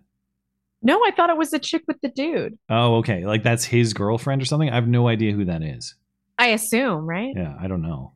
Maybe I'm wrong. That's my takeaway. You might be right. I have no idea. I couldn't even tell what she was yelling. But was that the most threatening thing I've ever seen? No. No. But as a general rule, I don't think it's cool to confront people at their homes. I don't think it's cool when progressives do it. I don't think it's cool when anyone else does it. I think going to someone's home to confront them in this way is a fuck around and find out proposition. Now, there was not a lot of fucking around, and so the finding out was minimal, but you need to be careful with that sort of approach. And in general, I am not in favor of that sort of thing. I will also note, though, it's not cool to do what Peter Hotez does, which is in ways much more intrusive on people's lives. Again, advocating for mandatory masking at schools. And I don't mean college campuses, I mean on young children, which he has done routinely on MSNBC and his other network appearances. Again, on CNN, he said that the Biden administration has to do more to contain and control anti-science disinformation. He called explicitly on the Justice Department, HHS, Homeland Security, and more to crack down on what? Perspectives. So on principle, yeah, don't go after people in their homes. But to Peter Hotez, also on principle, if you don't like this intrusion into your life, consider not advocating for that sort of intrusion into the lives of others in much the same way. So I can say simultaneously, private home confrontation, not cool, bad idea.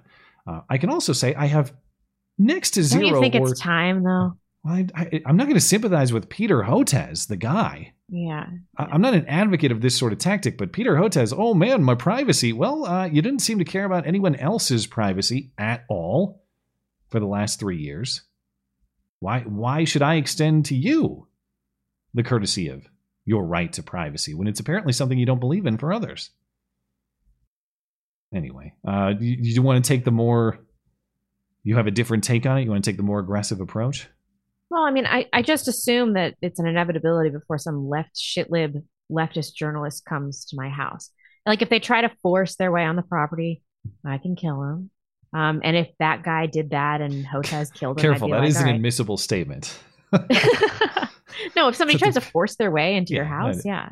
But like showing up to somebody's property, he was on a public sidewalk. You better be sure about that, by the way. Forcible entry, at least in the state of Montana, is not necessarily justifiable reason that's for. Insane. I know, I agree, but that's the case. In fact, there was a famous case out of Missoula within the last 5 years where a drunken German exchange college student, I forget if he was German, but right, he was wasted and accidentally, at least the belief is, air quotes accidentally. He thought the house wasn't his, or he thought the house was his, the one he was partying at, or whatever. There appears to have been some confusion. He entered a guy's garage, and the guy shot him dead. And that guy is in prison for murder. I bet he feels really bad. His garage, though. Yeah, apparently the kid was rummaging through some stuff or something. It was a complicated case, so I'm not doing the full justice to it by explaining all the details. But I know for sure this. I mean, in this state, just because someone's in your home is not a lethal force situation necessarily. But it might be in Idaho. I don't know. Well, I do think that we're in a situation where we need to start making these people feel scared. I don't think that was a threatening situation. That guy, Hotel wasn't afraid for his life. I would say that's a pretty jolly confrontation. I would say that's as respectful as you could be in the context of going to someone's home uninvited. But as a general rule, the act of going to someone's home uninvited, I think, is generally an aggression on its own. At least if someone comes to my house, if someone came to my house uninvited and started asking me political questions, they got about 5 seconds to get the hell off my property. That would be my response. Yeah. And as is your right. And you wouldn't be in a position where that would make you scared. But the problem with these people, the reason they have so much clout and so much power is that we allow them to just walk around in our societies and not be afraid. And I think that it's time to instill some fear in their bodily autonomy without violence. He's sort of politician adjacent. He's technically not a politician, but our country is founded on the premise that politicians have a healthy fear of the people. And I don't mean that they think they're going to get assassinated walking down the street, but they should think that they're going to get assassinated walking down the street. They know and understand that the proper origin of power, the moral origin of power, is the consent of the people, and so they have a healthy respect for that, and they fear defying that because of the moral implications and indeed the consequences of doing it. And we have lost our way on that front. Absolutely. And isn't it time that's instilled? Well, we never should have lost it. I think when I come around on this, I'm just gonna go beyond home visit and say it's just the full TNF. Just big bird costume. Don't dance around. I want to give these people a chance to curtail their behavior before they're killed by pitchfork mobs. That's true. This is the courteous method. Yeah. Anyway. This is your chance, Hotez. Get a security detail. Apologize. I'm kind of surprised that is the extent of his security, actually, that he is approachable in that way. Dude, these people are their security is remarkably bad. Fauci's security, terrible. We saw that Nancy Pelosi's security, also terrible. I think her security was intentionally terrible. I went to her house, and let me tell you, the security was not terrible when I was there. There were that was after the there was, but there were 10 cops watching me for one wrong step. Some of these people are still flying commercial, not first class, and stuff like that. It's they are not afraid, and that really bothers me. Well, as of now, it looks like this is no chance of happening, and in a way that's kind of suitable. The vaccine functioned by brute force the entire time. It wasn't by convincing anybody on a Joe Rogan podcast that you should take this. Why would they start convincing anybody now? They got people to take the vaccine by threatening their jobs, making it a condition of your schooling. In some cases, isolated, granted, but in some cases, it was even a condition of child custody. Among other horrible methods of coercion. So this isn't an industry that's trying to persuade you. It's an industry that wants to bludgeon you out of your money and to use you as a medical testing opportunity. So this and now they're like, don't come to my house. It's perfectly fitting. You came into all of our houses, so go fuck yourself. How about that? Yeah. In many ways, he did. And so I can't find sympathy for this guy. But anyway, if this debate actually happens, that could... the most viewed Joe Rogan episode has got to be what? The famous Alex Jones one? Or I have no idea. But if this actually happens, this could be the biggest episode of the biggest podcast of all time. It would be incredible. Well, it's not going to happen. That guy's clearly a pussy. So I doubt it. Yeah, I doubt it's going to happen. This isn't about money. For anybody involved in the vaccine coercion, they were getting paid off by pharmaceutical companies and everything like that. But it wasn't about money. It was about control. People need to understand that. I don't know. The money seems pretty nice. Submission. It seems like he gets a check for every jab that... Yeah, but that's not why he's doing it. I mean, can you imagine being in a position looking like that, having that guy's physiognomy, height, face, and being in a position where you can tell every American what they can and can't do? We probably had a constant 3-inch rock hard cock, like 24/7, from just being able to wield this kind of power and influence. There is no way it was rock hard. It was half erect at best. Chub. it was a 50% chubby. There. Anyway. All right. Hey, well, in crazy times, Muslims start making more and more sense, don't they? Bro, I've been saying this for so long. This feels like a shot in the arm. I mean, I know Muslims hate me, but when I see something like this, I'm like, it's time. The Muslim Christian gay war alliance, it's time. Like, we'll fight with each other when that's over, but let's take care of the trannies first, right? So you're going to be moving Detroit, to the most diverse city in Michigan. This city, that's where I will do no such thing. Yeah. I've never even. It's Hamtramck. The clip I have will say it correctly. I think it's Hamtramck. Yeah, something like that. They'll say it in the news bit. We'll get it right. This is a city near Detroit. Has permanently banned the display of pride flags on public property. Naturally, you can't do anything about it on private property, so whatever. But residents and businesses can do it on private property, of course, but nothing on public property. So these Muslims were like, we would do this for people of all races and religions. We don't want anybody, but really they're just talking about this pride nonsense. I think we have a clip. Yeah, this is some of the scenes from the contentious city council meeting this week, including crazy lesbians and a tranny.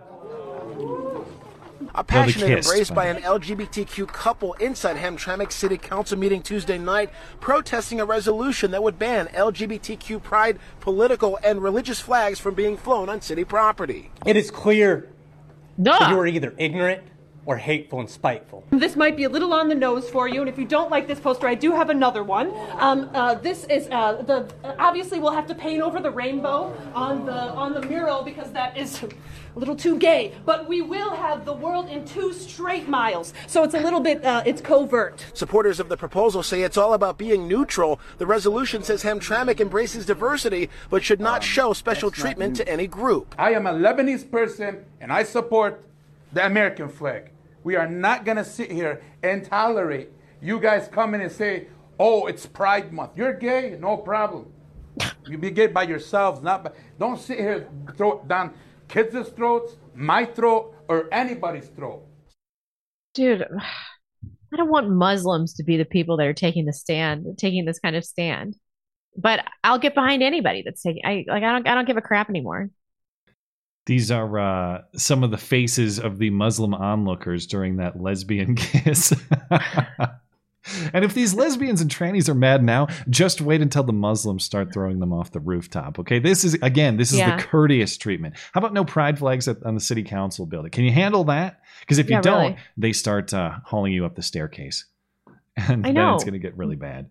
All of these people that supposedly support diversity, it doesn't occur to them that there's another side to diversity, which means absolute intolerance for your way of life, punishable by death. Yeah, it's one of the many aspects of diversity is diverse perspectives on homosexuality as they are burning.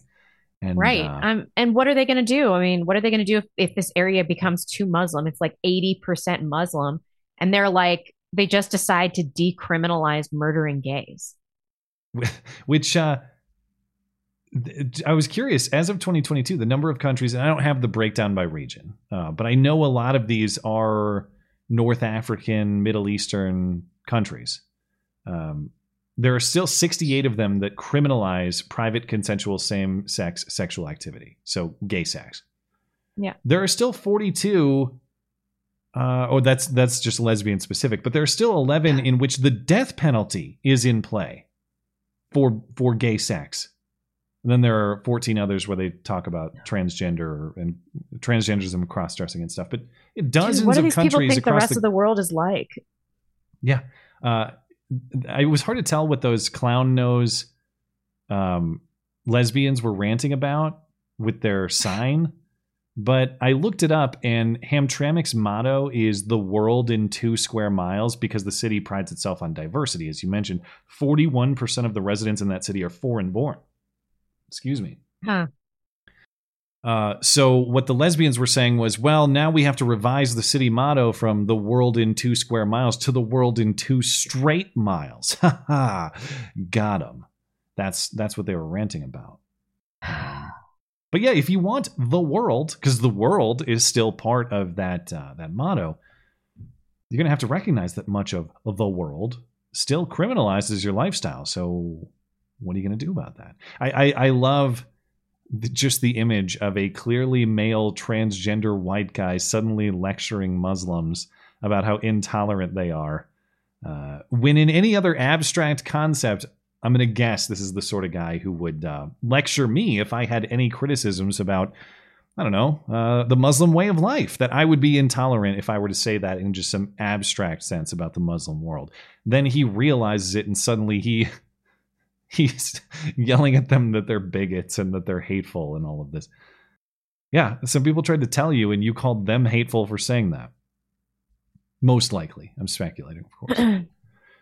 You see that the Pride movement appears to be losing some traction, if polling is any indicator. It's about time. Oh, I wrote in here. The homo lobby is losing traction, or big anal, as Owen Benjamin calls it. They've finally gone too far. Big anal is polling poorly. There is scientific evidence to that effect. On Friday, Gallup released the results of a poll conducted in May, measuring Americans' moral beliefs on several topics, including same-sex relationships. Last year, 71% of respondents said gay or lesbian relationships are morally acceptable. This year, it has fallen back to 64%. That's a level last seen in 2019, so we're at a 4-year or so low. Gallup notes that the decline is much sharper among self-identified Republicans, down to 41% from 56%. So it's about a 7% drop overall, but that's primarily because self-identified Republicans dropped 15%. But for perspective on this, 20 years ago in 2002, the same poll found only 38% of Americans considered same-sex relationships morally acceptable. The number was 54% in 2012. So the gains of the last, the gains to big anal, let me put it that way. Their gains in the last 20 years have certainly not been erased, but this appears to be something of a bigger turnaround than we've seen, at least in the last 2 decades. We'll see if that sustains in future years, but yeah, I mean, the deal was a fraud. The deal of just leave us alone to live the lives that we want and live our days in peace. That deal was never on the table. Instead, it was, you must clap for us. You must see it in every day, in every aspect of your life. And if you don't celebrate us actively at all times, you're still hateful and there are still concessions you must make. Man, I want to think that we don't need people from other countries to come into this country for any reason. But if white people aren't going to deal with this, if Muslims are the only people that are going to deal with this, then is it possible that we need them? Is it possible that what was the Immigration Act, 1964 or whatever? Yeah. That's going to save you. That in the end, after all that, I mean, we have to deal with all of these people from other countries in our country. It's like at least one positive thing is going to come out of it. We'll see how the gay war continues to develop. I didn't see any signs of physical fighting at this one, unlike the Southern California one. No arrests or anything like that. It's only a matter of time before like some dykes get their throats slit at some Dearborn, I don't know, city meeting. Eventually that Aladdin sword, that curvy sword that I always forget the name of, that's coming out. Guaranteed. Yeah, I kind of cannot believe that hasn't happened yet. Well, did you see what happened at a gun shop in Great Falls? Yeah, I saw. Not that... All federal raids are newsworthy, but there's a wrinkle in this one that is particularly worthy of attention. So on Wednesday, 20 heavily armed federal agents from the IRS, and there was some ATF involvement, they raided Highwood Creek Outfitters in Great Falls, Montana, ostensibly over tax issues. But there is this unexplained wrinkle in the story that I think is particularly alarming. Now, according to shop owner and operator Tom Van Hoos, the IRS told him he has underreported and failed to report millions of dollars in income from his business. He runs a gun shop with an attached gun range.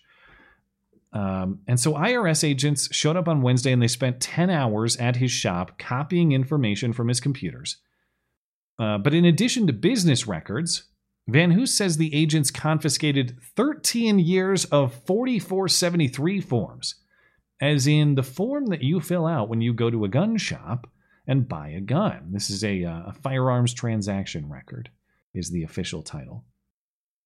And a Forms 4473 contains general information about the gun purchaser, confirmations of legal eligibility to buy a gun, what gun was purchased, complete with the serial number. Notably, Form 4473 contains no information about financials. It doesn't say the price of the gun, how much was paid, how much you paid for it, any of that. The purpose of the form is for gun shops to keep the record on file in case the gun turns up in a crime, and to facilitate the background check that goes along with the transfer. But this is primarily so law enforcement can trace that gun's path if it is recovered at a crime scene. And in general, the federal government does not collect these forms. Actually, by law, the federal government is prohibited from maintaining a gun purchase database. They can only collect this information as it applies to individual cases of crime. So let's say someone stole a gun out of my car, and then they went and held up the town pump down the street. I don't know who would do that. It's such a fine establishment. But the police later recover that gun. They go to the manufacturer. The manufacturer looks at the serial and say, we sold that to X distributor, or we sold that to Y store in Bozeman, Montana. They go to that store and say, let's see the record on this gun. And that store says, oh yeah, we sold that to Matt in 2018 or something like that. And then the police come to me and say, what the hell happened to that gun? That's the idea with these forms. It is not, by law, not just in principle, but by law, it is not a pile of forms for the government to harvest to know who has what guns. But it appears, at least according to the owner of this shop, that is what happened here, or potentially what happened. What is the government doing confiscating these records under the pretense of a financial crime? That's the question here. And further complicating the story, Van Hoos says that the 4473 forms were not included on the list of financial records specifically listed on the warrant the IRS agents served him during the raid. So Van Hoos says that when he discovered the agents were taking the 4473 forms, he called the ATF agent in Helena, with whom he has a working relationship. His name is Kirk Nelson. Nelson initially told Van Hoos, the shop owner, that he did not have to and should not turn over these 4473 forms. But after discussion with the IRS agents at the scene, Nelson changed his mind and told Van Hoos to turn them over. Van Hoos estimates that he sells somewhere between 1,500 and 2,000 guns a year, and he's been in business for 13 years. Meaning that some 25,000 or so gun records are now in the hands of the IRS, in the hands of the feds. Whoa. That is a record of who bought what gun when, and for effectively all of those, not effectively, for all of those records, the feds have provided no specific evidence that any of them have been used in any sort of crime, which is the idea behind the weapons tracking here. So that is the story according to the shop owner. The shop owner opened his store as usual on Thursday, hoping customers understand that the store and the gun range are still operating as normal. But of course, that is likely to seriously damage his business as well. If I live in Great Falls and I have a new firearm to purchase or transfer, I'm going to think twice about the place where the IRS just took all the records that show exactly what guns I have. So that really sucks for him from a business perspective. Montana Attorney General Austin Knudsen and Congressman Matt Rosendale visited the store on Friday. Rosendale wrote a letter to the ATF director and the IRS commissioner asking for answers, but so far, no comment of substance from federal investigators or the ATF director or the IRS commissioner. But something weird appears to be going on in Great Falls. We also had this case in Great Falls a few months ago, earlier in the year, where there was a Canadian Fed, the Mounties, came down and with the assistance of an ATF agent, was walking around a Great Falls gun show recording license plates, unbeknownst to the Cascade County Sheriff in Montana. Oh. And I still don't know that we got a full explanation for what that was, but it appears that the feds assisted Canadian law enforcement to come down and spy on at least in part, American citizens without any sort of warrants or anything like that. The worry in that case was, or at least what they said they were looking at, was gun smuggling to Canada. Great Falls is straight shot to Canada, not very far. And that apparently is what they were trying to investigate. I don't know if that has any connection to this case. It doesn't sound... The IRS is saying purely a tax case, purely finances. And yet they're confiscating all these gun transfer records.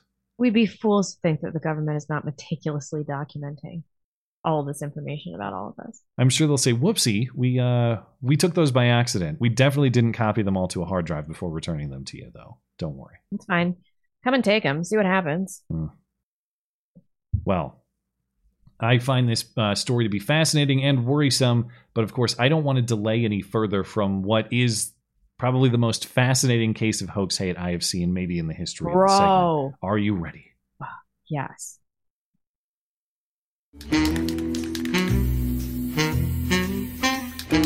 And now, the nobody saw it happen, but it's totally a product of Trump's America hoax hate crime of the week. Ah, shit, it's backwards. You think they'll notice?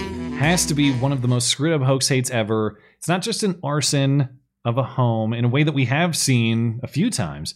There are 2 dead bodies involved. So this is closer to the sword and scale of hoax hate. And there are very few answers on what actually happened here.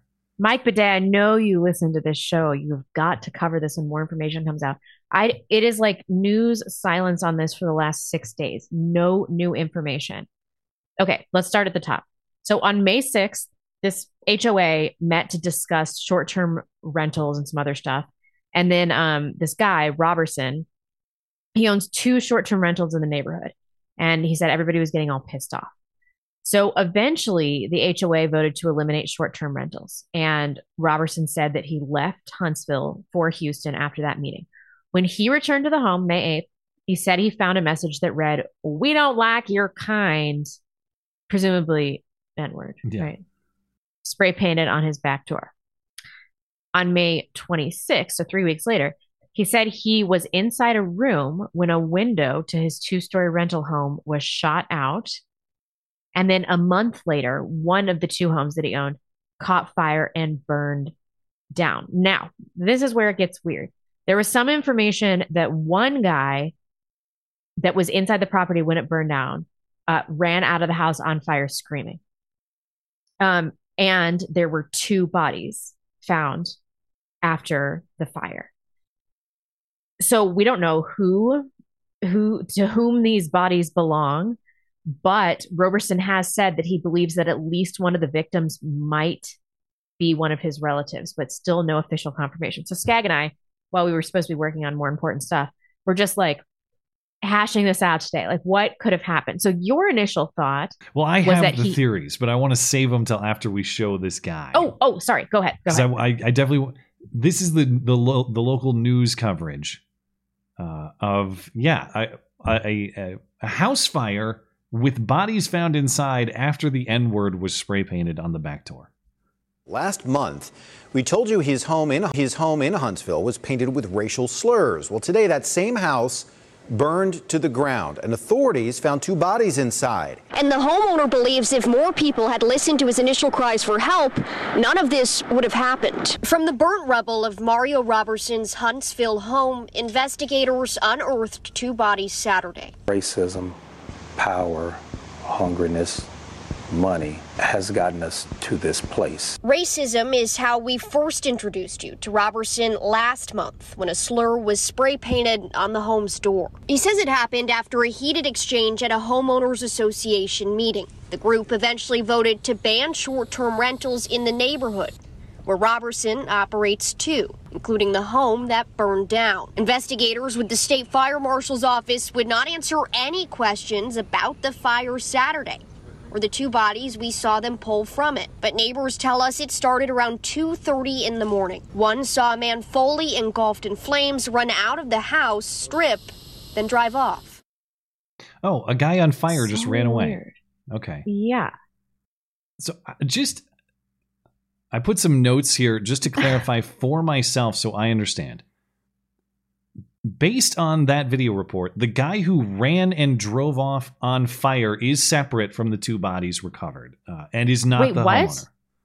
There are two dead people and a guy ran away on fire but unrelated. lived. It's a third person. Yeah. Yeah. Yeah. Or at least lived at the time, but we don't know who that is. Presumably that person is still alive. He was gravely injured, but he's still alive. Okay. Also notable that the homeowner explicitly blamed the HOA board for the slur painted on his house without any evidence. This is a prior story from the same news station, May 9th.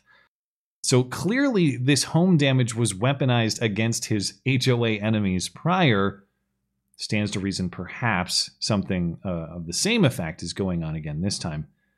And as far as I can see in that case it was not solved either. There's no suspect, there's no arrest in this case. No suspect, no arrest, and no idea so far, as you mentioned, who was even killed. These are unidentified bodies and an unidentified guy running away on fire. And no confirmation of who that witness is. They said neighbor, someone who lives in the area. But who, I would like to hear from this person. I know there's an ongoing investigation, but please describe to me the nature of the man running away on fire and then getting into a car and driving away. Did he extinguish the fire, I presume, before he entered the vehicle? I guess. And why doesn't this homeowner know who was in the home at the time, or at least why won't he say so? I think it might have been my relative. Well, is your relative missing? That would clarify this situation. Who do you think it was, and what is your relationship with this person? If he wasn't living there at the time because he rents this out as an Airbnb, do you have a record of who was there? Because we just have two bodies. Nobody really knows who they are, but I think I have some idea, even though I operate this home as a business, and even though I have a suspicion that a direct relative of mine might be dead, but I'm not really sure, even though I could just call that person and say, hey, are you dead? And when they don't respond, then I would know. Right. Okay. Should be some record or knowledge of who's in there and what's going on. If not, why not? And the FBI is currently investigating as well, in addition to local police. So, to the theories of the case, I guess we could start with, I had my initial reaction and then you had yours. I think yours is probably correct, but whose do you want to hear first? Yours. Okay. When I heard this, I thought, is this guy covering up a double murder? He makes enemies, it seems like. Did he kill two people and then stash the bodies and then light the house on fire under this hoax hate premise, thinking that they would be destroyed and not recoverable, but then whoopsie, they were in fact recovered? Is he just a killer covering up his killings? That was my initial response. No, okay. Because double murderers, they aren't doing Airbnbs and stuff. This seems like a low IQ arson situation. So my instinct was like, okay, obviously he did the arson to recoup some of the insurance money from not being able to collect on his Airbnbs anymore because the HOA outlawed short-term rentals. So that's the hoax hate. And then I think that the murders were just accidental. I think that like Dante and Rashad or whatever were like smoking weed and playing Xbox in the basement. And he had no idea. And he's like, I'm going to arson my house now. And then he just accidentally killed a bunch of his own family members. And of course, the problem with my theory, yours is simpler, which it's elegant, isn't it? The problem with my theory is it doesn't explain the third guy running out of there on fire. Yeah. Unless I'm to believe that he killed two people prior, then forgot that his friend was playing, or his relative was playing Xbox in the basement and inadvertently lit him on fire, and then he ran out. So your theory there, I'm just doing your standard hoax hate home arson, but whoops, I forgot my friends or relatives are still in the basement. Are in the basement, right. That could be. What if it's two But birds? I see that you have it noted here that this might be a two birds, one stone situation. What if he needed to kill his family member for some unknown, unrelated reason and get out of his HOA short-term rental restriction, so he used it as an opportunity to bury the necessary bodies and cash out? They're not necessarily mutually exclusive. This might be more thoughtful than we're giving it credit for. I think it's hoax hate gone wrong. What about a drug operation? There's no report of an explosion or anything like that, but of course you could have some sort of fire related to some kind of drug operation, but that doesn't really make sense. Black people are not into doing meth. They like less combustible drugs. Okay. And of course, that would conflict with the Airbnb business model, which we know he did. He did rent this out. Like his rental model would have been destroyed by making this a drug house of some kind. So that doesn't really make sense. But how about this? The ultimate hoax. The bodies aren't even real. Okay. He's taking the hoax to the next level to frame the HOA for racist murders that didn't even happen. We don't even know who these bodies are, and neither does he. I think this brother's like really in over his head on this one. Maybe. Man, if anybody learns, if you're in the area, this is the Houston area of Texas. If anybody sees developments in this story, I am fascinated. I have to know. Fascinated. I could not stop looking into it. There's nothing online in the last week. And this is truly the most interesting hoax hate we have ever done on this show. 7 years we've been doing this. This is the best one. I have another original for you, though. It's another novel case. This one is in Indiana. And it's an air quotes lesbian couple. I say air quotes because despite her obviously dykey appearance, one woman is married to a man who claims to be a woman, and they're calling that lesbianism. They also have children, or at least one child. I'm not clear if they have daughter, a biological child, whatever. But Sandra Mitchell is an author of LGBT books for teens and tweens. A clearly sane woman who still wears a mask inside her own home. Mitchell is married to Jane, a trans woman. So again, a guy who says he's a chick. Because of bills restricting transgender gender transitions for minors and other bills that have passed through the Indiana legislature and been signed by the governor, she says she and her family are now forced to sell their home near Indianapolis, liquidate that equity, and take it to another state where they can't afford to buy a home anyway. An Indiana family is packing up and moving to the East Coast. They are members of the LGBTQ community and say they no longer feel safe in this state. I'm Sandra Mitchell. I'm a local author and editor of books for teens and tweens. A lifelong Hoosier who is packing up her family and moving out of state. The reason? She's a queer author and her wife is a transgender woman and a local librarian, and they don't feel safe here anymore. I never imagined leaving Indiana, but now I can't imagine staying. Mitchell says the dozens of anti-trans and LGBTQ bills have steadily made them feel unwelcomed. But she says the last straw was the legislation targeting gender-affirming treatment. Now that they're that determined to pass all of these laws that prohibit basically my wife's existence, my family's existence, how can we stay? And now we have to sell our house and move to a state with much higher cost of living. We can't afford a house there. So, you know, the wealth that we would have left our children and the equity of our house, that's not going to happen now. She won't be at this year's Pride Parade because she'll still be packing up her house. But she says it's more important than ever that people show up. It does send a message to our legislature and to that very small minority that they are that very small minority. What? No, they're not. Oh, whatever. I mean, you're sad that that your values don't align with your state, but you have the option of moving to another state with which they do align. Like, why are you complaining? In 68 other countries, wouldn't you get killed? No, 11 countries you'd get killed. 68 countries would be illegal. They're merciful. This whole thing, our way of life isn't allowed here. It shouldn't be allowed here. Like, this is such a disaster for the child that you have. You're leaving because you can't find gender affirming care. So it's not available for children. That's why you're leaving. Yeah. I looked up the laws and there's no human sexuality discussion in preschool through third grade. Oh, God forbid. Schools have to notify parents if the child requests to be called a different name or use a different pronoun. No, nobody gets taxpayer funded gender affirming surgery if you're in prison. Yeah, you're right. No transgender healthcare for minors. Transgender healthcare, air quotes. Gender transitions for kids. And the Indiana legislature won't let localities ban conversion therapy. So you have to allow that. Localities do.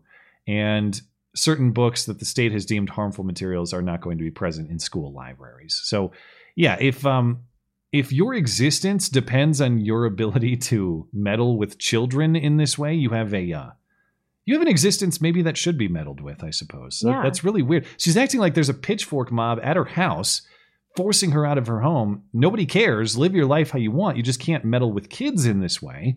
And she's, what the crap does she want? Does she want us to subsidize her new, more expensive life where her dumbass lifestyle is accepted? Is that where she's going with this? And speaking of mistreating the child, in addition to the gender propaganda, of course, but you're saying, yeah, we have all this equity in the home, and someday that would be of benefit to our kid, but we're going to liquidate it and take it, and we can't afford a house in the new place, so what, we're going to throw it away on rent and drain it down so that this kid is in a worse financial position because some people in our state disagreed with us. Oh, these people who are in the minority need to learn that they're in the minority. It's very interesting because I thought your whole perspective was minorities need to be protected, like me and my air quotes wife. When you're a minority, well, then it's the state's duty to protect you. When other people are a minority, well, fuck them because they're a minority. Very interesting. Convenient. Well, anyway, that's they're about to find out. They're fucking around and they're finding out. So no word on where they're actually going. They've got to be going to California, right? They said East Coast, so did they? Yeah, okay. That's the only thing they said. New York. I'll have to be quick on these last two because we are up against the clock, and I want to leave time for The Godfather. But in a gay neighborhood of Memphis, rainbow flag crosswalks were vandalized last weekend. But this isn't your typical tire skid marks on the rainbow paint story. In this case, someone actually took the time, displayed the dedication to write the word fags on all 4 rainbow pathways of this intersection. People walking around Cooper Young describe how they felt seeing the leftovers of a homophobic slur that vandals spray painted on the rainbow crosswalks at the intersection of Cooper and Young early Saturday morning. It's sad that that's the kind of thing that, someone like me would have to see walking down the street who lives here. But just hours before we went to see the crosswalks for ourselves, what many consider a hate-filled 4-letter word was clearly visible and defacing all 4 cross streets of one of the largest LGBTQ+ neighborhoods in the southeastern United States. And with the help of multiple volunteers Saturday, they erased the hate to the best of their ability. And we got it cleaned up in about 3 hours. Jared Price, who spearheaded the efforts to get the rainbow crosswalks installed 4 years ago, also wants justice. And he's hoping these Skycop cameras from the Memphis Police Department will identify the people who did this. We filed a police report, and there's 4 different cameras right above us. I'm sure it was caught on footage, so now that we filed the police report, they can go back and look for footage and try to capture the cowards that did this. Dude, this is in Memphis? Yeah, which at first I thought, that's very interesting. You have police cameras on it the whole time, and we're a week later and nobody has even produced an image of the person that did this. But then I remembered, oh yeah, every other person gets murdered of color every other day in Memphis. Yeah. So don't they have like 30,000 unprocessed rape kits, and they give a fuck about somebody? They wrote fags, right? Yeah. So this might actually be legit, and the police are like, if true, don't care. Deal with it, fags. Sorry. Based. Maybe that's what's going on here. I got 50 murders I got to investigate, man. I don't know what to tell you. Some mad lesbian. I'm offended. They're like, shut up. We can't deal with this right now.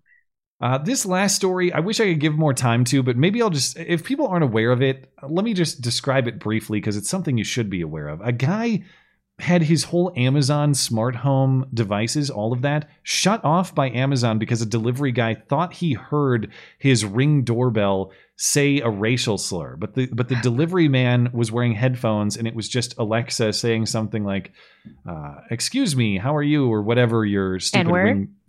There was no slur. What happened? So this guy, he's locked out of the devices that control his lights and his doorbell and all sorts of things. And he's black, by the way. He's a black guy. He can't use major pieces of his house because he's locked out of Amazon because he's banned because some delivery guy said his Ring doorbell said the N-word when it didn't.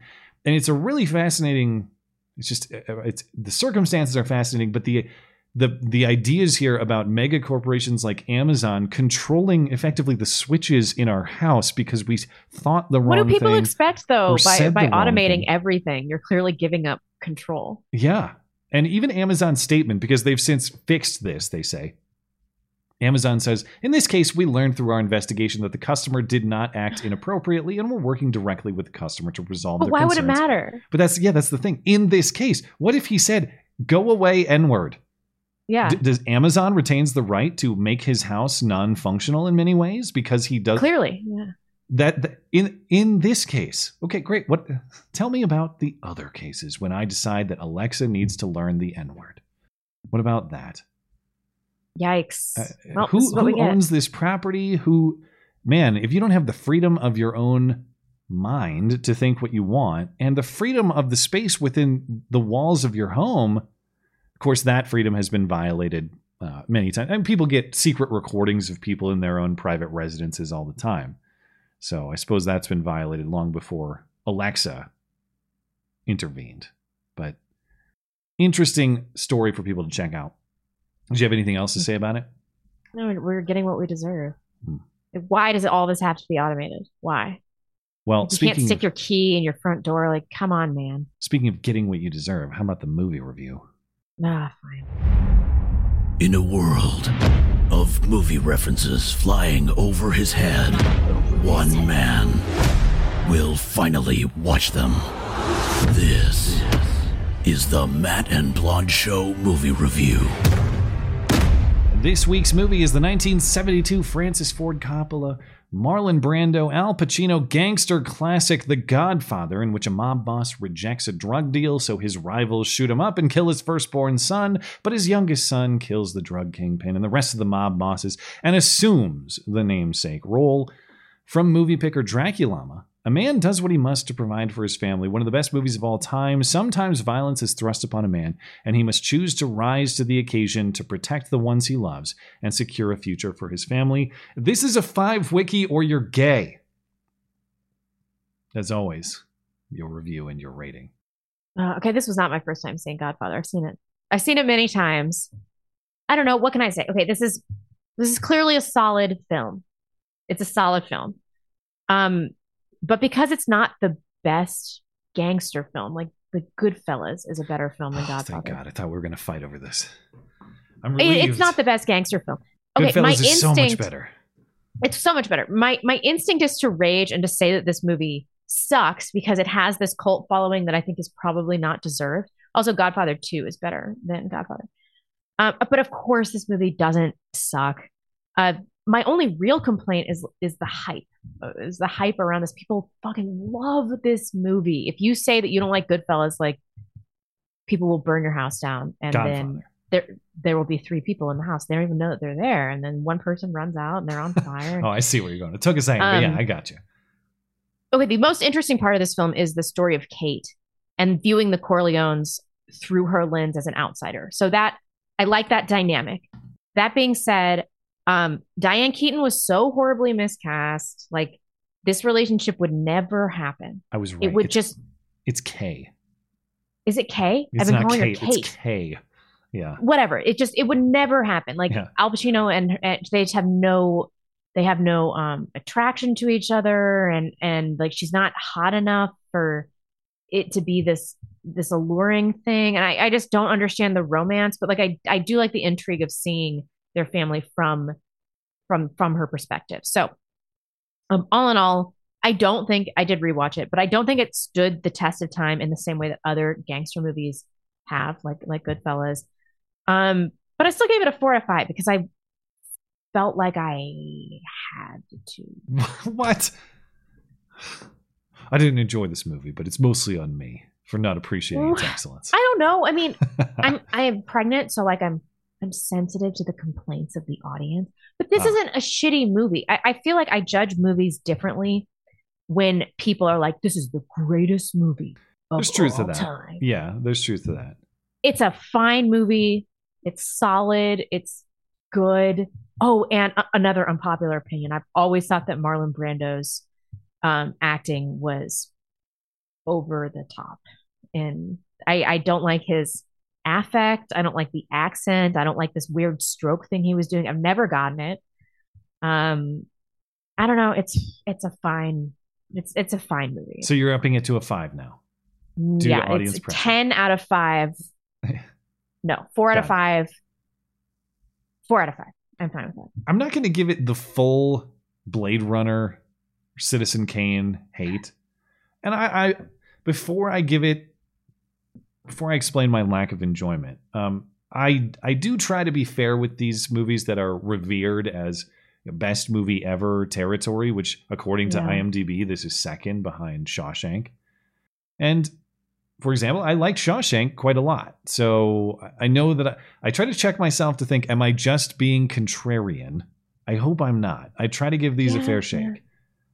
But so the things I can say about this positively. In presentation, The Godfather actually holds up very well. I thought some of the deaths were hilariously overacted, particularly the baptism murders. I mean, come on. But it was 1972. And if you saw a lot of this movie today, it looks a little dated, but it's not drastically different from movies today, just in the way it's shot and a lot of its aesthetic choices. So even though I didn't find a lot of enjoyment in the story or the characters, I can respect a movie that holds up in its production as well as this one does. If the point of this bit is understanding references, The Godfathers must be acknowledged. There's the horse head in bed, which, I mean, everybody already knows about, but I'd never seen the scene, and now I have. The offer he can't refuse line, but even politically. Fredo was very politically relevant only a few years ago when Chris Cuomo was called Fredo by that guy with the public confrontation. And then Cuomo said it was the Italian equivalent of the N-word. So who knew it was Fredo? It was N-word Corleone this whole time. And he later apologized. So it's relevant, clearly. I will acknowledge that. There's some decent family philosophy sprinkled in. I have some major problems with this family philosophy taken to the extent that it is in this movie, and even though I have trouble understanding a lot of Vito's lines, like you were saying, I did understand the one that matters the most when he says, quote, "A man who doesn't spend time with his family can never be a real man." There's a lot of truth to that. It's even if you're a mobster, it's not money, it's not political power, it's not physical strength, it's not wealth. None of these things do matter, but only to the extent that they serve family. Absent family, they're not goods in and of themselves. And even though I don't think Vito is, I don't agree with the choices that he makes. He seems to understand that value hierarchy, and that can be appreciated. And then lastly, was that actually a car bomb or was it just a chick driver? That's an unexplained mystery of the movie. We were watching this and like, oh, well, it's a woman trying to learn to drive a manual. What do you expect? That's an automatic explosion. Was she actually killed by some hitman accidentally? She was so hot, though. I was like, no, you're too hot for this. Now, what I don't like about this movie, I will file this as another example of there's a decent hour and a half to 2 hour movie in here. It does not need to be as long as it is. It goes way out of its way several times. It's only what? It's 2 hours? It's 3. It's 2:55 or whatever. You have a story. Kind of flew by. That didn't bother me too much. Mob boss gets into trouble. Guys get killed. More guys get killed in revenge. Done. But we got to see this Sicily side story, and I know you got to see the boobs. All right, great. That was worth the extra hour, I guess. Are we going to get a boob analysis? It's the only reason I wanted you to watch this. I'm Godfather boob. I am, what's the word I'm looking for? I'm neutral. I'm neither a fan nor a hater. They're just okay. I think they're weird. I think they're weird looking. I'm not into Is she the one with the fake ones that you were talking about? Okay, so I looked because they're so small that I was like, is it possible that these are not breast implants? But they're very close together. And then like they're really full on top, which is really only typical even in very young women. They don't have a lot of boob mass on top. So like I am maintaining that she has small 70s implants. Also, her areola is exactly the same color as the rest of her skin. Not to out my wife, but she did notice that. That's weird that she said the same color.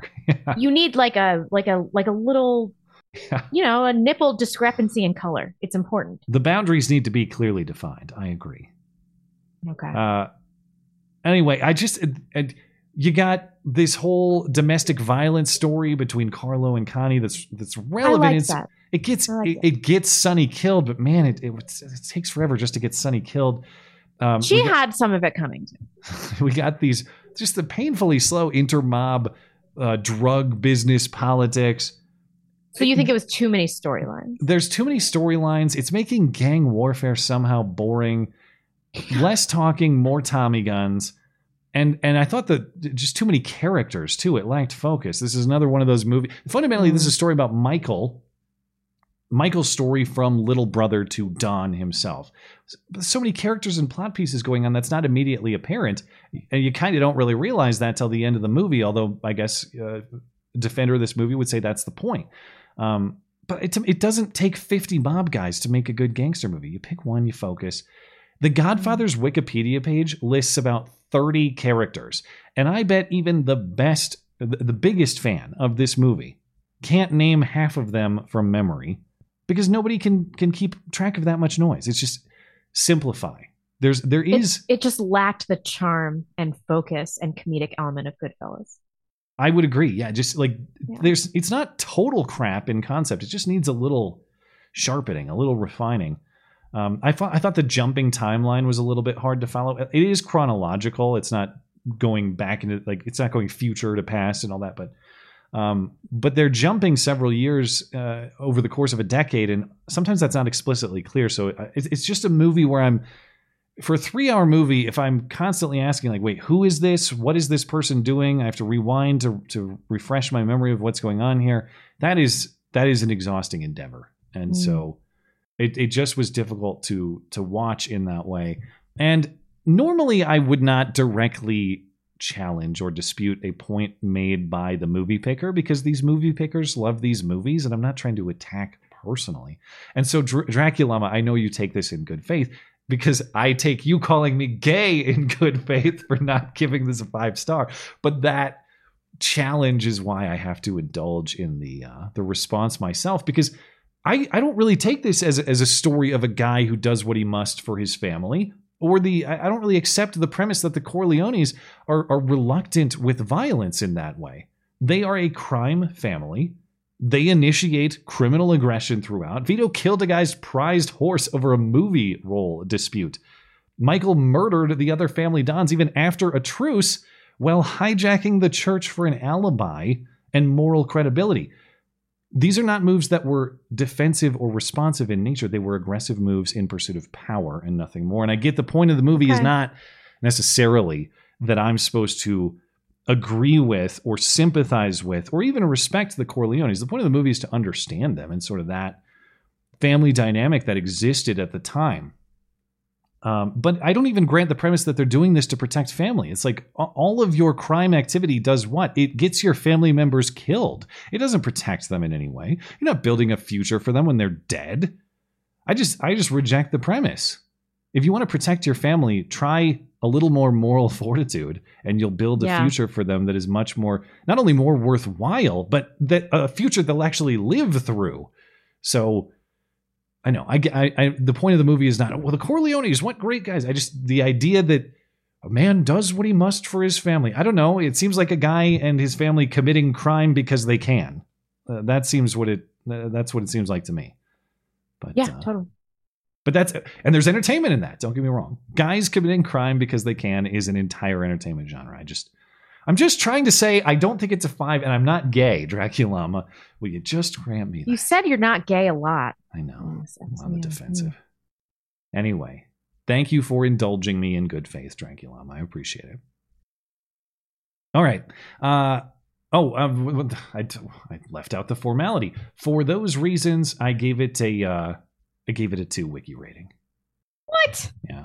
I guess no surprise there. It's definitely a no for me, dog. I'm right there with Peter Griffin. He was right. Did you ever hear Peter Griffin's confession that he did not care for The Godfather? Oh, really? Yeah. As they're dying in their safe room with the sprinklers. Anyway, it's linked in the review if you've never seen that.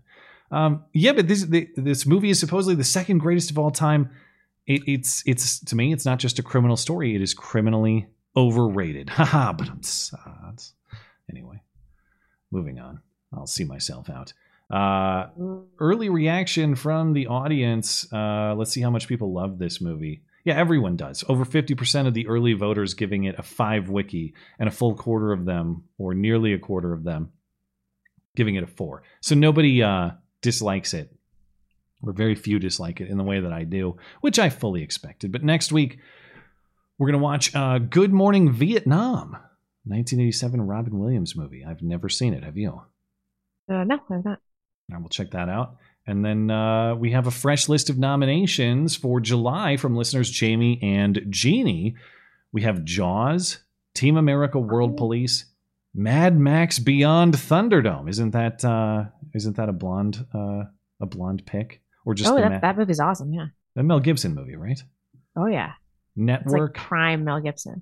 Scott Pilgrim versus the World, The Big Lebowski, Beetlejuice. Oh, Network. Was that the movie you were just telling me about? It was. Oh, yeah. Okay. Beetlejuice, The Iron Giant, or of course you can reject the list in favor of a randomly selected top-rated movie instead. And as a reminder, if you'd like to read my movie reviews, comment how stupid I am for not liking The Godfather or any other movies I may be overly critical of, or submit your own rating, vote for the next movie, and sign up for the chance to be the movie nominator for the month. The one and only place to do it is in my weekly movie review column, linked in the description, and of course on the homepage of the website. That is mattchristiansenmedia.com. All right, we'll get back into our chat, and I can't wait for the bloodbath, for the roasting, for doing it once again, doing what I've done to Groundhog Day and Blade Runner. You're such an asshole. Yeah. I left off with Impatient Patient. Actually, I need to read that one if you want to take over after this one. Hey, Matt and Blonda, I love your content. I've been watching weekly for about 5 years. Whoa. You have lots of Canadian fans. It would be great to hear you discuss Chinese election interference in Canada. Well, thank you for tuning in from the Great White North. My knowledge of Canadian politics is limited strictly to laughing at Justin Trudeau. That's pretty much it. It's true. I'm on Team China. China should be interfering in all of our elections more. I don't care. It's our only way out of this, frankly. No, I actually the don't know. Muslims and the Chinese, they're going to say that. I mean, why not? The Muslims are saving us. What's the difference? Yeah, if you have. Did you get Tortuga? I did. Yeah, if you have a story about that you'd like me to check out, you can send it my way. Of course, I just I shy away from. It's not like I've never talked about Canadian politics. Of course, I have, but when it's issues about like the specific process of politics, like parliamentary everything, I don't understand the parliamentary system, man. I don't even understand how you're like. One time I described Trudeau as the head of state, and someone corrected me. No, actually, the Queen at the time. She was the head of state. Yeah, because they're still like a Commonwealth country or whatever. All those things. That's it's so like, stupid. I don't understand how you guys work. I'm out. I only know the American system, and it's confusing enough. What a bunch of fags. Stupid Canadians. Are you good? Except for Impatient Patient. He is not a fag, stupid Canadian. Oh, I'm sorry. You're cool. You're cool. Thank you, man. Walter Mellon. F you, Becca. I liked your prego bump post, and Twitter put a full frontal picture of Maya Stewart Newwood on my timeline because of you. Good luck on the newborns, both of you. But F you, Becca. Sometimes I see something and like the only way to get it out of my brain is to share it with other people because misery loves company. It's not against the law. It's like, when somebody tells you a secret that's like so caustic for you to have, you just have to tell somebody else just so that you're not the only person. I'm not a good secret keeper, but for other reasons, because I just accidentally say things without intent. I'm not the sort of pregnant. Yeah, I mean, things like that. I'm not the sort of person that if I know a secret, it occupies my mind and I have to tell someone. I just I forget that they're secrets, and that's how I felt with the Milo Stewart thing. I don't know. I think I'm gonna delete those posts. Amish extremist. On this Juneteenth, remember to place 9 bolts or a new smoke detector under the bicycle this evening. This meme has legs. Someone mentioned it in the chat the other week, and I had no idea what this was. But this is Joy Reid, and the reason I say it has legs is because it's not just Joy Reid. There are examples of many others doing this. People living in their homes with the chirping smoke detector going off and not changing the battery. How do you... I guess to the point of the meme, the assumption is these particular people don't understand that's what that chirping indicates, that the battery is low and needs replacement. But even if you don't know that, maybe you're new to... You just haven't heard that before for whatever reason. How do you tolerate that? How does it not annoy the hell out of you? The second that starts going off in my house, that I don't care what I don't care if my kid's going to be born. I have to change that battery right now. You've got to take care of it. You have to take care of it. How can people do that? Yeah. Lockdown John, we've been telling the left for years how Muslims and the Alphabet Mafia can't coexist. Then Hamtramck, I still don't know how to say that, yeah, happens. And oh, really?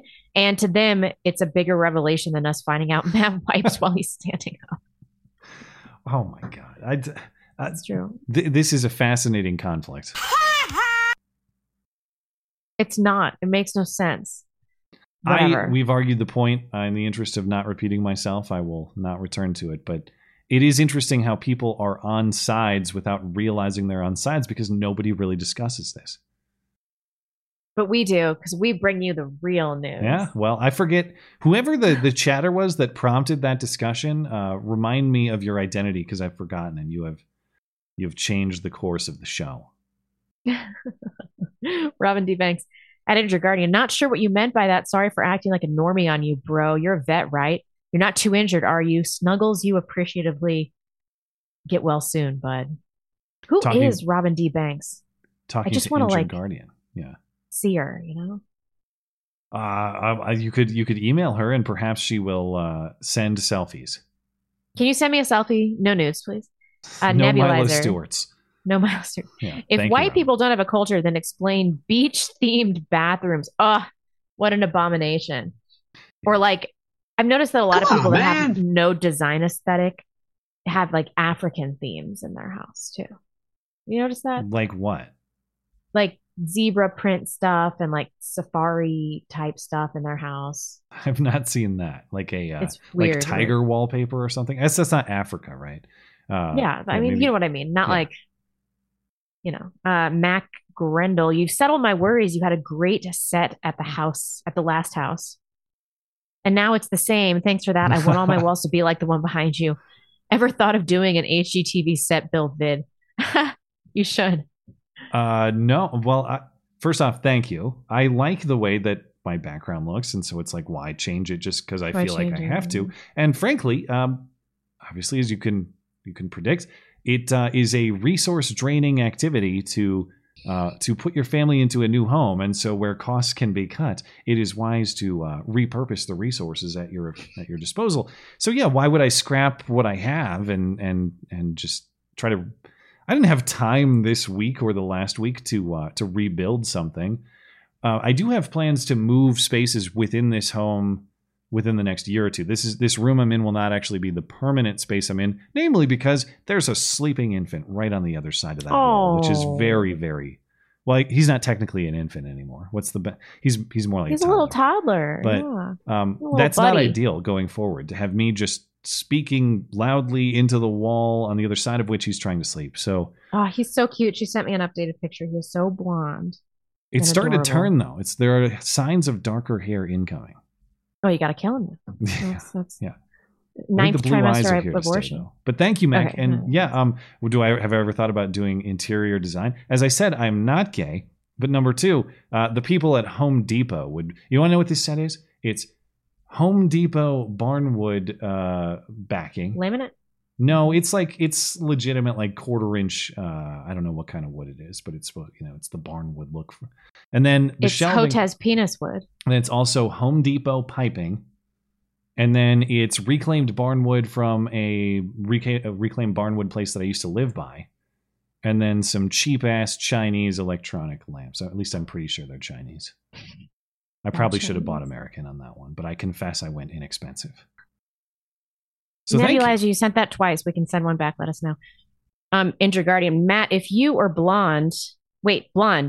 or I, or any other person sensibly ran over a cyclist, that would be called provocation manslaughter. I was a juror in a non-bike provocation manslaughter case a few years ago. Interesting. Non-bike. So I have 2 friends that got called into jury duty this week, and I asked them both, like, why didn't you just say, I'm racist? I'm like, well, we couldn't. I've heard of this trick. Do that. Yeah. Well, it's not a trick. Like what? For some of us. Yeah. But will that get you out of jury duty? If you said that, like, I am predisposed to assume people's guilt or innocence based on their race. Based on their race, yeah. I generally speak. I guess it depends.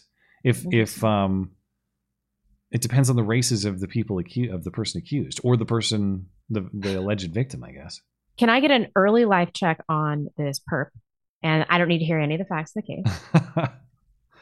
I'm just saying I have like a 90% likelihood of being correct. That's all. For real? Yeah. Like other people aren't doing that. Well, yeah, the jury system is not perfect. It's simply the best mechanism that we as humans have. That's true. But it is not without its flaws. You can't stop the scout. Happy Juneteenth, everyone, or as I like to call it, International? Is that what that's supposed to say? Yeah, Bicycle Stealing and Child Abandonment Day. Make sure to leave out some fried chicken and watermelon for St. George Floyd. How dare you? How dare you? Thank you. Oh. Okay, and you also sent that twice, so we can send one of them back to you if you need us to. It's okay. It's over. It's all right. Bible study, laughing. Robert. And that's what I'm laughing at is what Robert just said. I was not laughing at your sickness. It's okay. I rode my bike yesterday. A guy in a truck yelled at me some obscenities about cyclists at the next stoplight. He told me, I've already run over one cyclist. I thought, a bad subscriber. Wow. Yeah, he listens to I the forgot show. Robert is a cyclist. Yeah, but I know Robert, and Robert is he's not that kind of guy. I've never personally witnessed Robert cycling, but I guarantee That's true. he doesn't do the sort of behaviors that I'm talking about. Robert is the tits. He gets a single man cycle exclusion. He's the one person. And my dad. Based on how he conducts himself in other aspects of life, I am sure he cycles with respect and decency. To the extent such a thing is possible, Robert. But I would fall over dead if I found out he was not observing traffic laws. That's the thing is I have no problem. Like, again, members of my family enjoy mountain biking, trail bike riding, whatever. I'm not anti-bike. Bikes aren't for me, but I get the appeal of them. I am anti people who just totally destroy the rules of traffic and act like they're entitled to do it. I would have as big a problem with them if they were driving cars and acting like jackasses while doing it. It just does it. The entitlement. It's the entitlement of the road hogging cyclist. I don't think that Robert wears sweat wicking clothes. My guess is that he wears a suit and he rides a bike to work. Yeah, I don't know. He might. Laurel, hang in there, blonde. I was a lot sicker when pregnant with my son than with my daughter, so hopefully this means you're having a boy. It will be worth it. May he be as tall as your husband. I don't care. Everybody, what do you want? I'm like, I genuinely don't give a shit. You don't care either, do you? I want a healthy baby. No, I want to raise both a son and a daughter, but I don't care about the order. And I think we're obviously hoping and assuming that we have a healthy child this time around. I think the aim is for us to have 3, and so odds are good that we'll have at least one of each in that arrangement. And I've already avoided. I said long ago, if it's 3 daughters, I'm done. Like, I'm out. I give up on having a son if it's 3 daughters. Oh yeah, my friend, she's had like really close pregnancies, kind of accidentally. And I think she's 36, and she just found out that her 3rd pregnancy, the one she's pregnant with right now, is the 3rd boy. And she's like, what? She's excited, 3 boys I can do. I'm just not 3 teenage girls in my house. I'm not risking a 4th. It might be way easier than 3 teenage boys, though. I don't know, man. If they're good. That's a battle I'm not going to win. I know that's the case. Who knows? Your kids can end up shitting no matter what their gender is. Knuckle Hunky Buck. If you order drinks from the HIV restaurant, be sure to specify no chaser.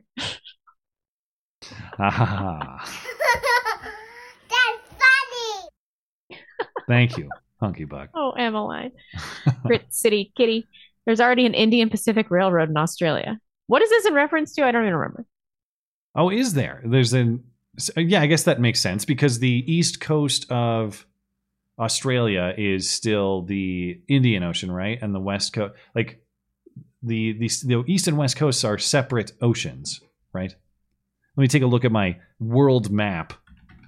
Since I'm an ignoramus American. But yeah, that would make sense. There's got to be a railroad connection from the east coast of Australia to the west coast, right? Yes. So I wonder what Biden is talking about. I guess I assumed he was not talking about Australia. But yeah, the east coast of Australia, did I get these reversed earlier? The east coast of Australia is the South Pacific Ocean. The west coast of Australia is the Indian Ocean. There's got to be a railroad across Australia. That seems... There's got to be a whole tour where you can look at all the dingoes and kangaroos and koalas. There's nothing in the middle of that country. It's giant spiders and a lot of sun and aboriginals and death. That's Mr. where that Blink. guy should have gone to hide his bodies from the hoax hate in Houston. He should have taken him to Australia. You can bury him there. Yeah, that would have been a whole thing. Neely's family set a world record getting to the grift, but for some reason couldn't find a way to keep Neely off the GAC for 20 years. Yeah. Oh my God. Well, it's funny that his family shows up now just to say, oh man, everybody else owed him this and that and whatever. He's mentally ill and he had all these problems. Oh, it's pretty weird that you guys, his family, did not, that you hadn't spoken with him for years. I understand that bad things can happen to good families, but based on the understanding that we have now, his family was not trying to help him in any way. They allowed him to be a crazy, homeless guy harassing others on the train in New York for years doing drugs. And now suddenly, once he predictably dies, if it wasn't this way that he died, guarantee he was going to die soon of something very similar. You guys didn't stop that. You didn't help him out at all. Now it's everybody else's fault, though. Can you read a few of these? Yeah, Sorry. where did that was? I think. Okay, so yeah, Injured Guardian is next. That reminds me, since the Brits have a harlot queen consort, now we have a harlot VP. So Camilla and Kamala, their names are kind of similar, actually. Certain aspects of both Roman infamy and Greek ostracism should be examined for re-implementation. Well, your historical references are beyond my expertise, but I will take your word for it. And I wouldn't take either as good signs. I'll say that. Kaiser and Gilroy. I'm pleased with my wife. She explained to me that she explained to my child why the pride flag is not a good thing. Parents need to hammer this lesson home to all children. It's not against the law, ho. Pride is a sin. Yeah, I mean, well, in an ideal world, we wouldn't have to have this discussion at all. It's not against the law, ho. Fuck you. Thank you, LaDonna. We wouldn't have to have this discussion with our kids at all, but to the extent that it's thrown in all of our faces in public, I guess the question is, do you ignore it? Do you address it? Right. I fully understand what you're saying, though. Explain the world to your kids. That's your job as a parent. Explain the world, make it make sense to them. So, sounds like you have that first and foremost. So, all the best to your family. Robin D. Banks says, Becca, congrats on another child. May God bless the next 10,000 years of your family with love, success, and fulfillment. Also, your nose will never not be cute, just so you know. You forget sometimes. Well, that is very kind. It's not going super well already, so. Thank you, Robin. It's already big and red. As always. Injured Guardian says, wait, if Twitter bans people for suicide advocacy, then what do they do about Canadian doctors? Fair question. Are they just not allowed on the platform? Yeah, it's getting crazy up in Canada. I've seen some news stories. People just like, I don't know. I can't afford my rent. I think I'll kill myself. Yeah. Will you help me out, Doc? Right this way. Yep. Long Don John says, Matt, I left a reply in your cyclist solution tweet you might want to see. Also, I'm not convinced you've moved a house at all. Everything is too normal and the duct tape hasn't failed. Happy Father's Day. So far, the thing about the move, and thank you, by the way. I didn't see the particular tweet, but you're welcome to send it my way if you'd like me to see it. Keeping up with every Twitter notification,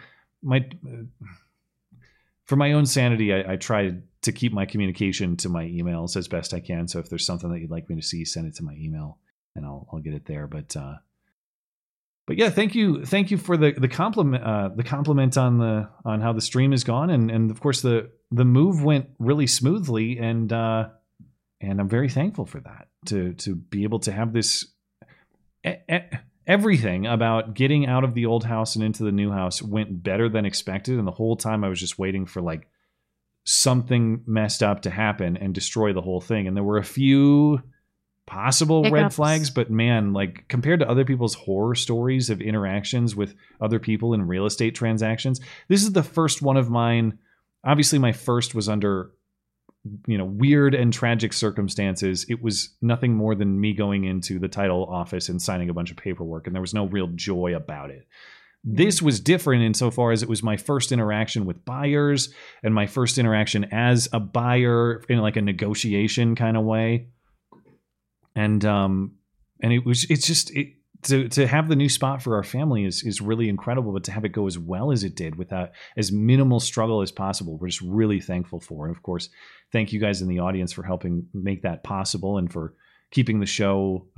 I'm glad to keep the show running, and I thank you for helping me keep it running because it's great, man. I love being in my routine, and I've been out of my routine for the last 2 weeks because we've had to pick up our lives and move it a few miles down the street and start it over.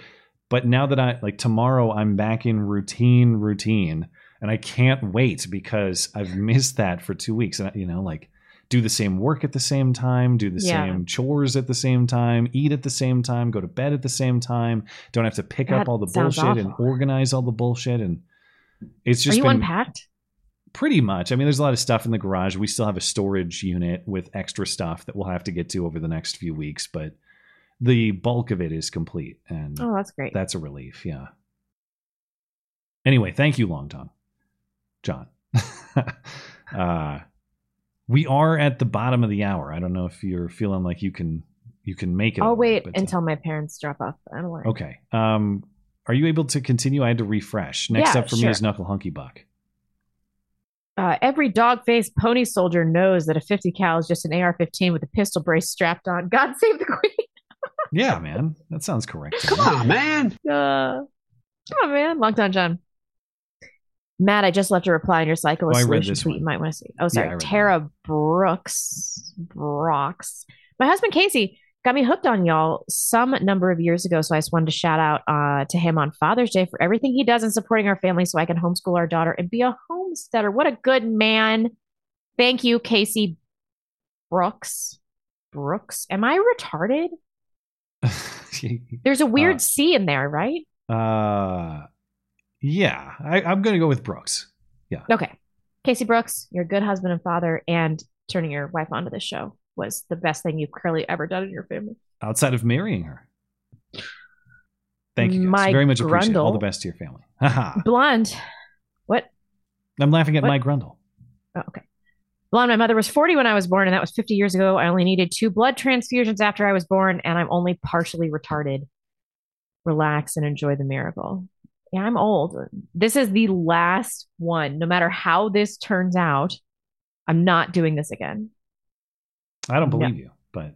What are you talking about? At 35, your risk of trisomy is 1 in 200. At 40, it's 1 in 18. 1 in 18. 1 in 18. Can you imagine if you had like a 3 to 4% risk? Wait, it's even higher than that, right? I don't want to hear 5 to any more of these 6% risk. It's true. 5 to 6% risk of having a kid that had like Down syndrome or trisomy 13. And in the 1800s, your chances of dysentery on the Oregon Trail were 99%. People still did that. Dude, man, no. That's no. This is the last one. All right. My husband wanted more kids. He should have married me earlier. This is on him. Yeah. Thunderstorm. I didn't like The Godfather, but it did get me curious to research the mob, and I found out how Mussolini cleaned the mob out of Italy. Is that true? God bless everyone. I don't know the history of that. Mussolini did a lot of good stuff. Mentrex. When does a joke become a dad joke? When it becomes apparent. Fuck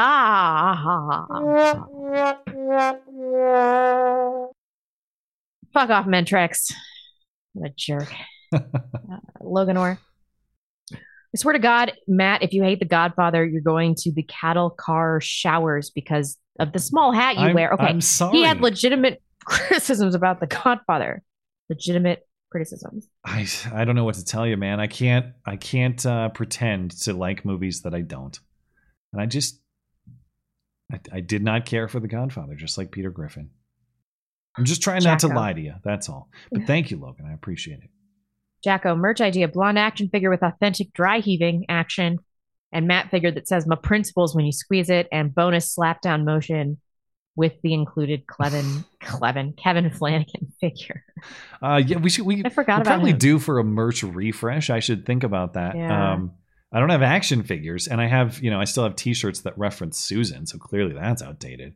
I'm going to have to think about some opportunities. I guess I need to know what Styx did. If it's on eBay, was it like a custom-made individual item? Is that it's the his idea? bobblehead doll, right? But who made it for him? How did he acquire I thought these? a fan made it. I don't know. Oh, okay. Like if you can get them mass-produced, that'd be pretty cool. But I don't know how realistic that is. Ishmael Rivera. Matt's keyboard. Matt and I once made love. He pushed my buttons for years and left his thumb oils all over my space bar. My favorite comment that someone wrote was that my keyboard had a well-worn N key, so I had given it a solid life. But speaking of the keyboard, I wasn't going to bring this up because someone in the audience who chooses to remain nameless saw my disgusting, nasty keyboard and thought, enough of that. That era is over. And so there is a new keyboard in play.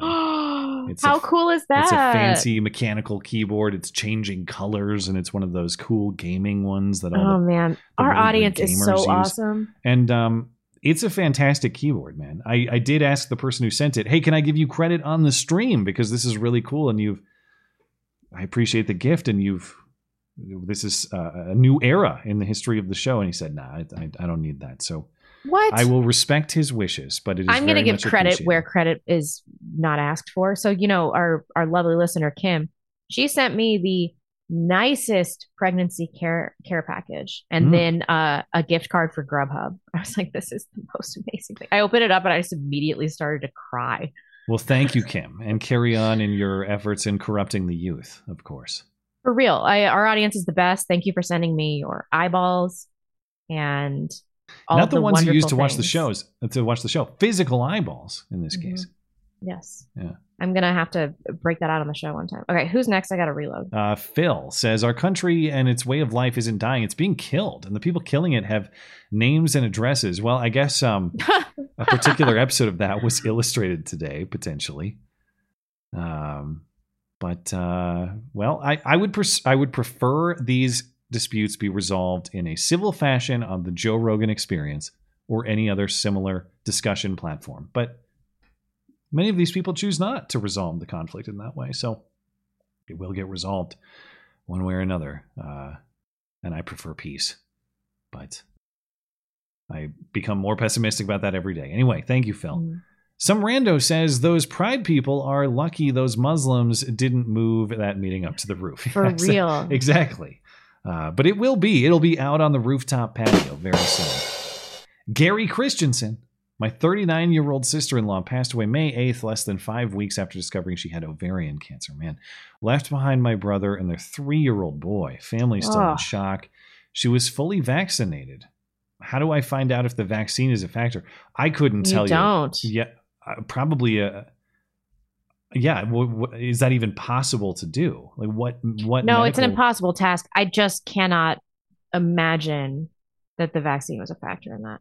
Ovarian cancer is incredibly aggressive, has a very, very high mortality rate. I very seriously doubt it has 39 though. That's, I guess I don't know how common it. She probably had the BRCA gene. Okay, so there's like some kind of genetic component to that. That just strikes me as incredibly young, but maybe that happens, I suppose. It's not like breast cancer where most people survive. If you have ovarian cancer, you're toast. I mean, there's just nothing you can do. Well, I'm very sorry to hear that. I hope all the best for your family, and I hope that your questions are answered. I don't know. I wish I had a suggestion for how to pursue that. I just don't know. Given medical privacy and all of that's another complicating factor. Number one is like finding a medical professional who would even do this evaluation, honestly. And number two is all the medical privacy components that go along with that. Who has the rights to that information? I don't know. But I hope that you find the answers that you're seeking, and I hope that your family is able to get through this. Of course, that's what tough, good families do. They get through tough times, and so I have faith that you guys will as well. And all the best to you. Phil says, LGBT and Muslims in our homelands are symptoms of the same disease. The invaders might save their own kids, but aren't saving ours. We aren't rebuilding our civilization with someone else's babies. Blonde has a plan for that, though. She knows that once the gay war is over, then we fight the Muslims again. Yeah. I'm never going to be like totally cool with Muslims. They hate us.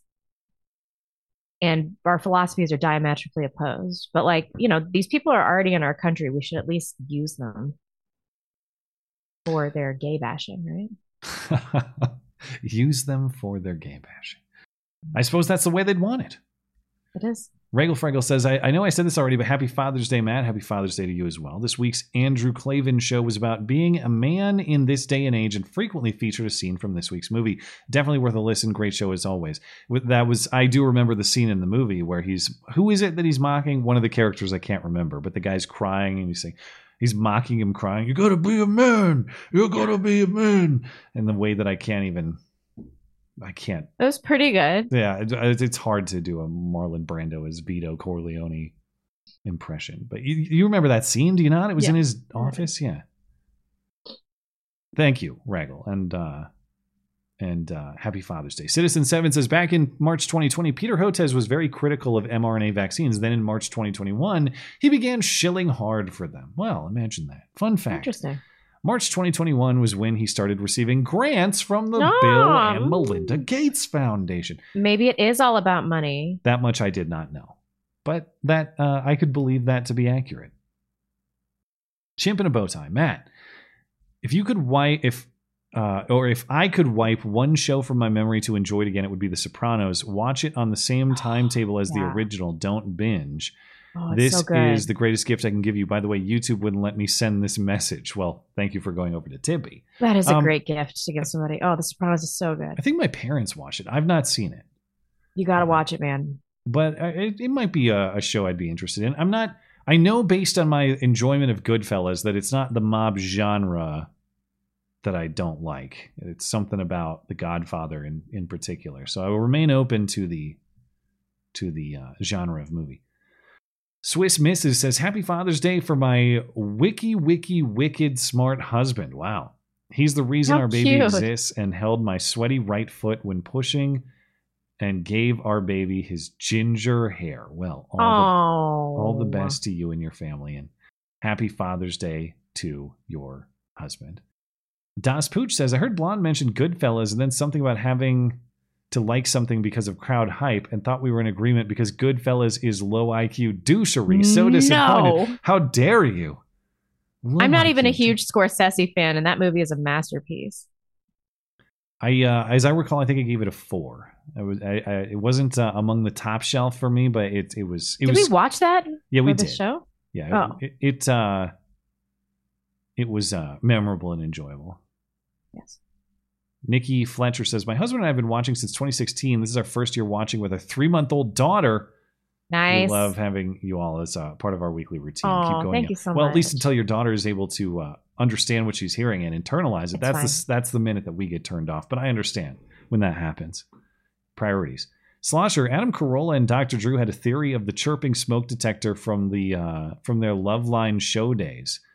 They had several callers with the issue and thought it came from being raised in broken homes. What? So this goes back. I thought this was a new thing. Maybe because they just had to deal with like noise all the time. Yeah, maybe. This is deep. Whatever's going on here. Esoterica Unbound. A broken analog clock is right twice a day. And Matt's take on this waptastic challenge to the tedium of War and Peace is spot on. Overrated is overly generous. The popularity of this flick bewilders me. Well, I'll take it, man. I know that we've had plenty of our movie disagreements in the past, Esoterica, but hey, where we find agreement, that is cause for celebration. So thank you for that. Sure. Ryan Haas says, gonna have to check out the replay, but just want to say you both are appreciated. Have a great night. Well, of course, you are appreciated, Ryan, as well. Thank you. We love you. You're very special. Chimp in a bow tie. Did you hear that Justin Welby, the Archbishop of Canterbury, the head of the Church of England, called for the canonization of George Floyd? No, I did not hear that. Quote, for the sake of diversity in sainthood, the UK is pure idiocracy. That's news to me, but had you heard of that? Uh-uh. So Saint George Floyd, the joke is going to become reality? That's what that means, by the way, right? Just so I'm understanding this, when they say canonized, that would give him the title of sainthood? Right? That is my understanding. Okay. Just to make sure I'm understanding the Catholic tradition here. We're good on YouTube and Tippy. I need to catch up with Rumble, which I can do. And I'll do that in a moment. Over on Odyssey, Mike Hawk, 420 Blazing, has laid a trap. Kill all Nick Kurz. I don't know what he has against Nick. Behead Nick Kurz. Roundhouse kick a Nick into the concrete. Slam dunk a Nick baby into the trash can. Crucify all filthy Nicks. Defecate in Nick's food. Come on, man. I mean, that's just outrageous. Whatever's going on here. But I didn't fall for the trap. So he said the N-word. That's an accomplishment. Where did I leave off on Rumble? Oh yeah, we talked about braces on rifles. I I think Hillbilly Deluxe is next up here. Happy Father's Day, Happy Father's Day, Matt. Blonde, please relay our regards to your husband as well. I shall. Hillbilly Deluxe says, so theoretical question, what will Amazon do if I tell my Alexa to play Wu-Tang Clan, Shame on an N-Word? That must be a song of theirs, I gather. For a laugh, look up My Little Pony Wu-Tang Shame on an N-Word. Yeah, can you do that? Can you program your door greeting? I don't have that, so can you program it to just say I have no idea. I don't know. I don't have it either. Experiment and let me know the results, Mr. Hillbilly Deluxe. Thank you. JD1492 for Blonde and Ping's Zofran Fund. Congrats to you both. Thank you, sir. Very much appreciated. We're good on DLive, all set on Odyssey, good on Rumble, and I'll give one quick refresh over on Tippy and YouTube. And I think we're all set. Looks good to me. Awesome. Thank you guys so much for putting up with me. I appreciate it. Well, it's for a good cause. I think everyone can understand. And if you don't understand, then you can shut the hell up. Shut up. Anyway, thank you guys very much for your support for the show and for participating in the show with your live chats and your super chats and all of that. If you're listening later on demand, thank you kindly as well for supporting the show and listening. It's very much appreciated. And I appreciate everybody listening and everybody supporting through the move as well. I'm very thrilled to be settled back into the seat and back at work as usual. So I look forward to that. And if you're looking for more listening material, if you can't get enough, you can head on over to the podcast page of the website, mattchristiansenmedia.com/podcast. Find more material there. Anything else show related, mattchristiansenmedia.com is where you find it. We'll be back next Sunday. Try again. Because if it's Sunday, sorry, Chuck Todd, it's not Meet the Press. It is the Matt and Blonde Show. Have a good night. Bye, guys.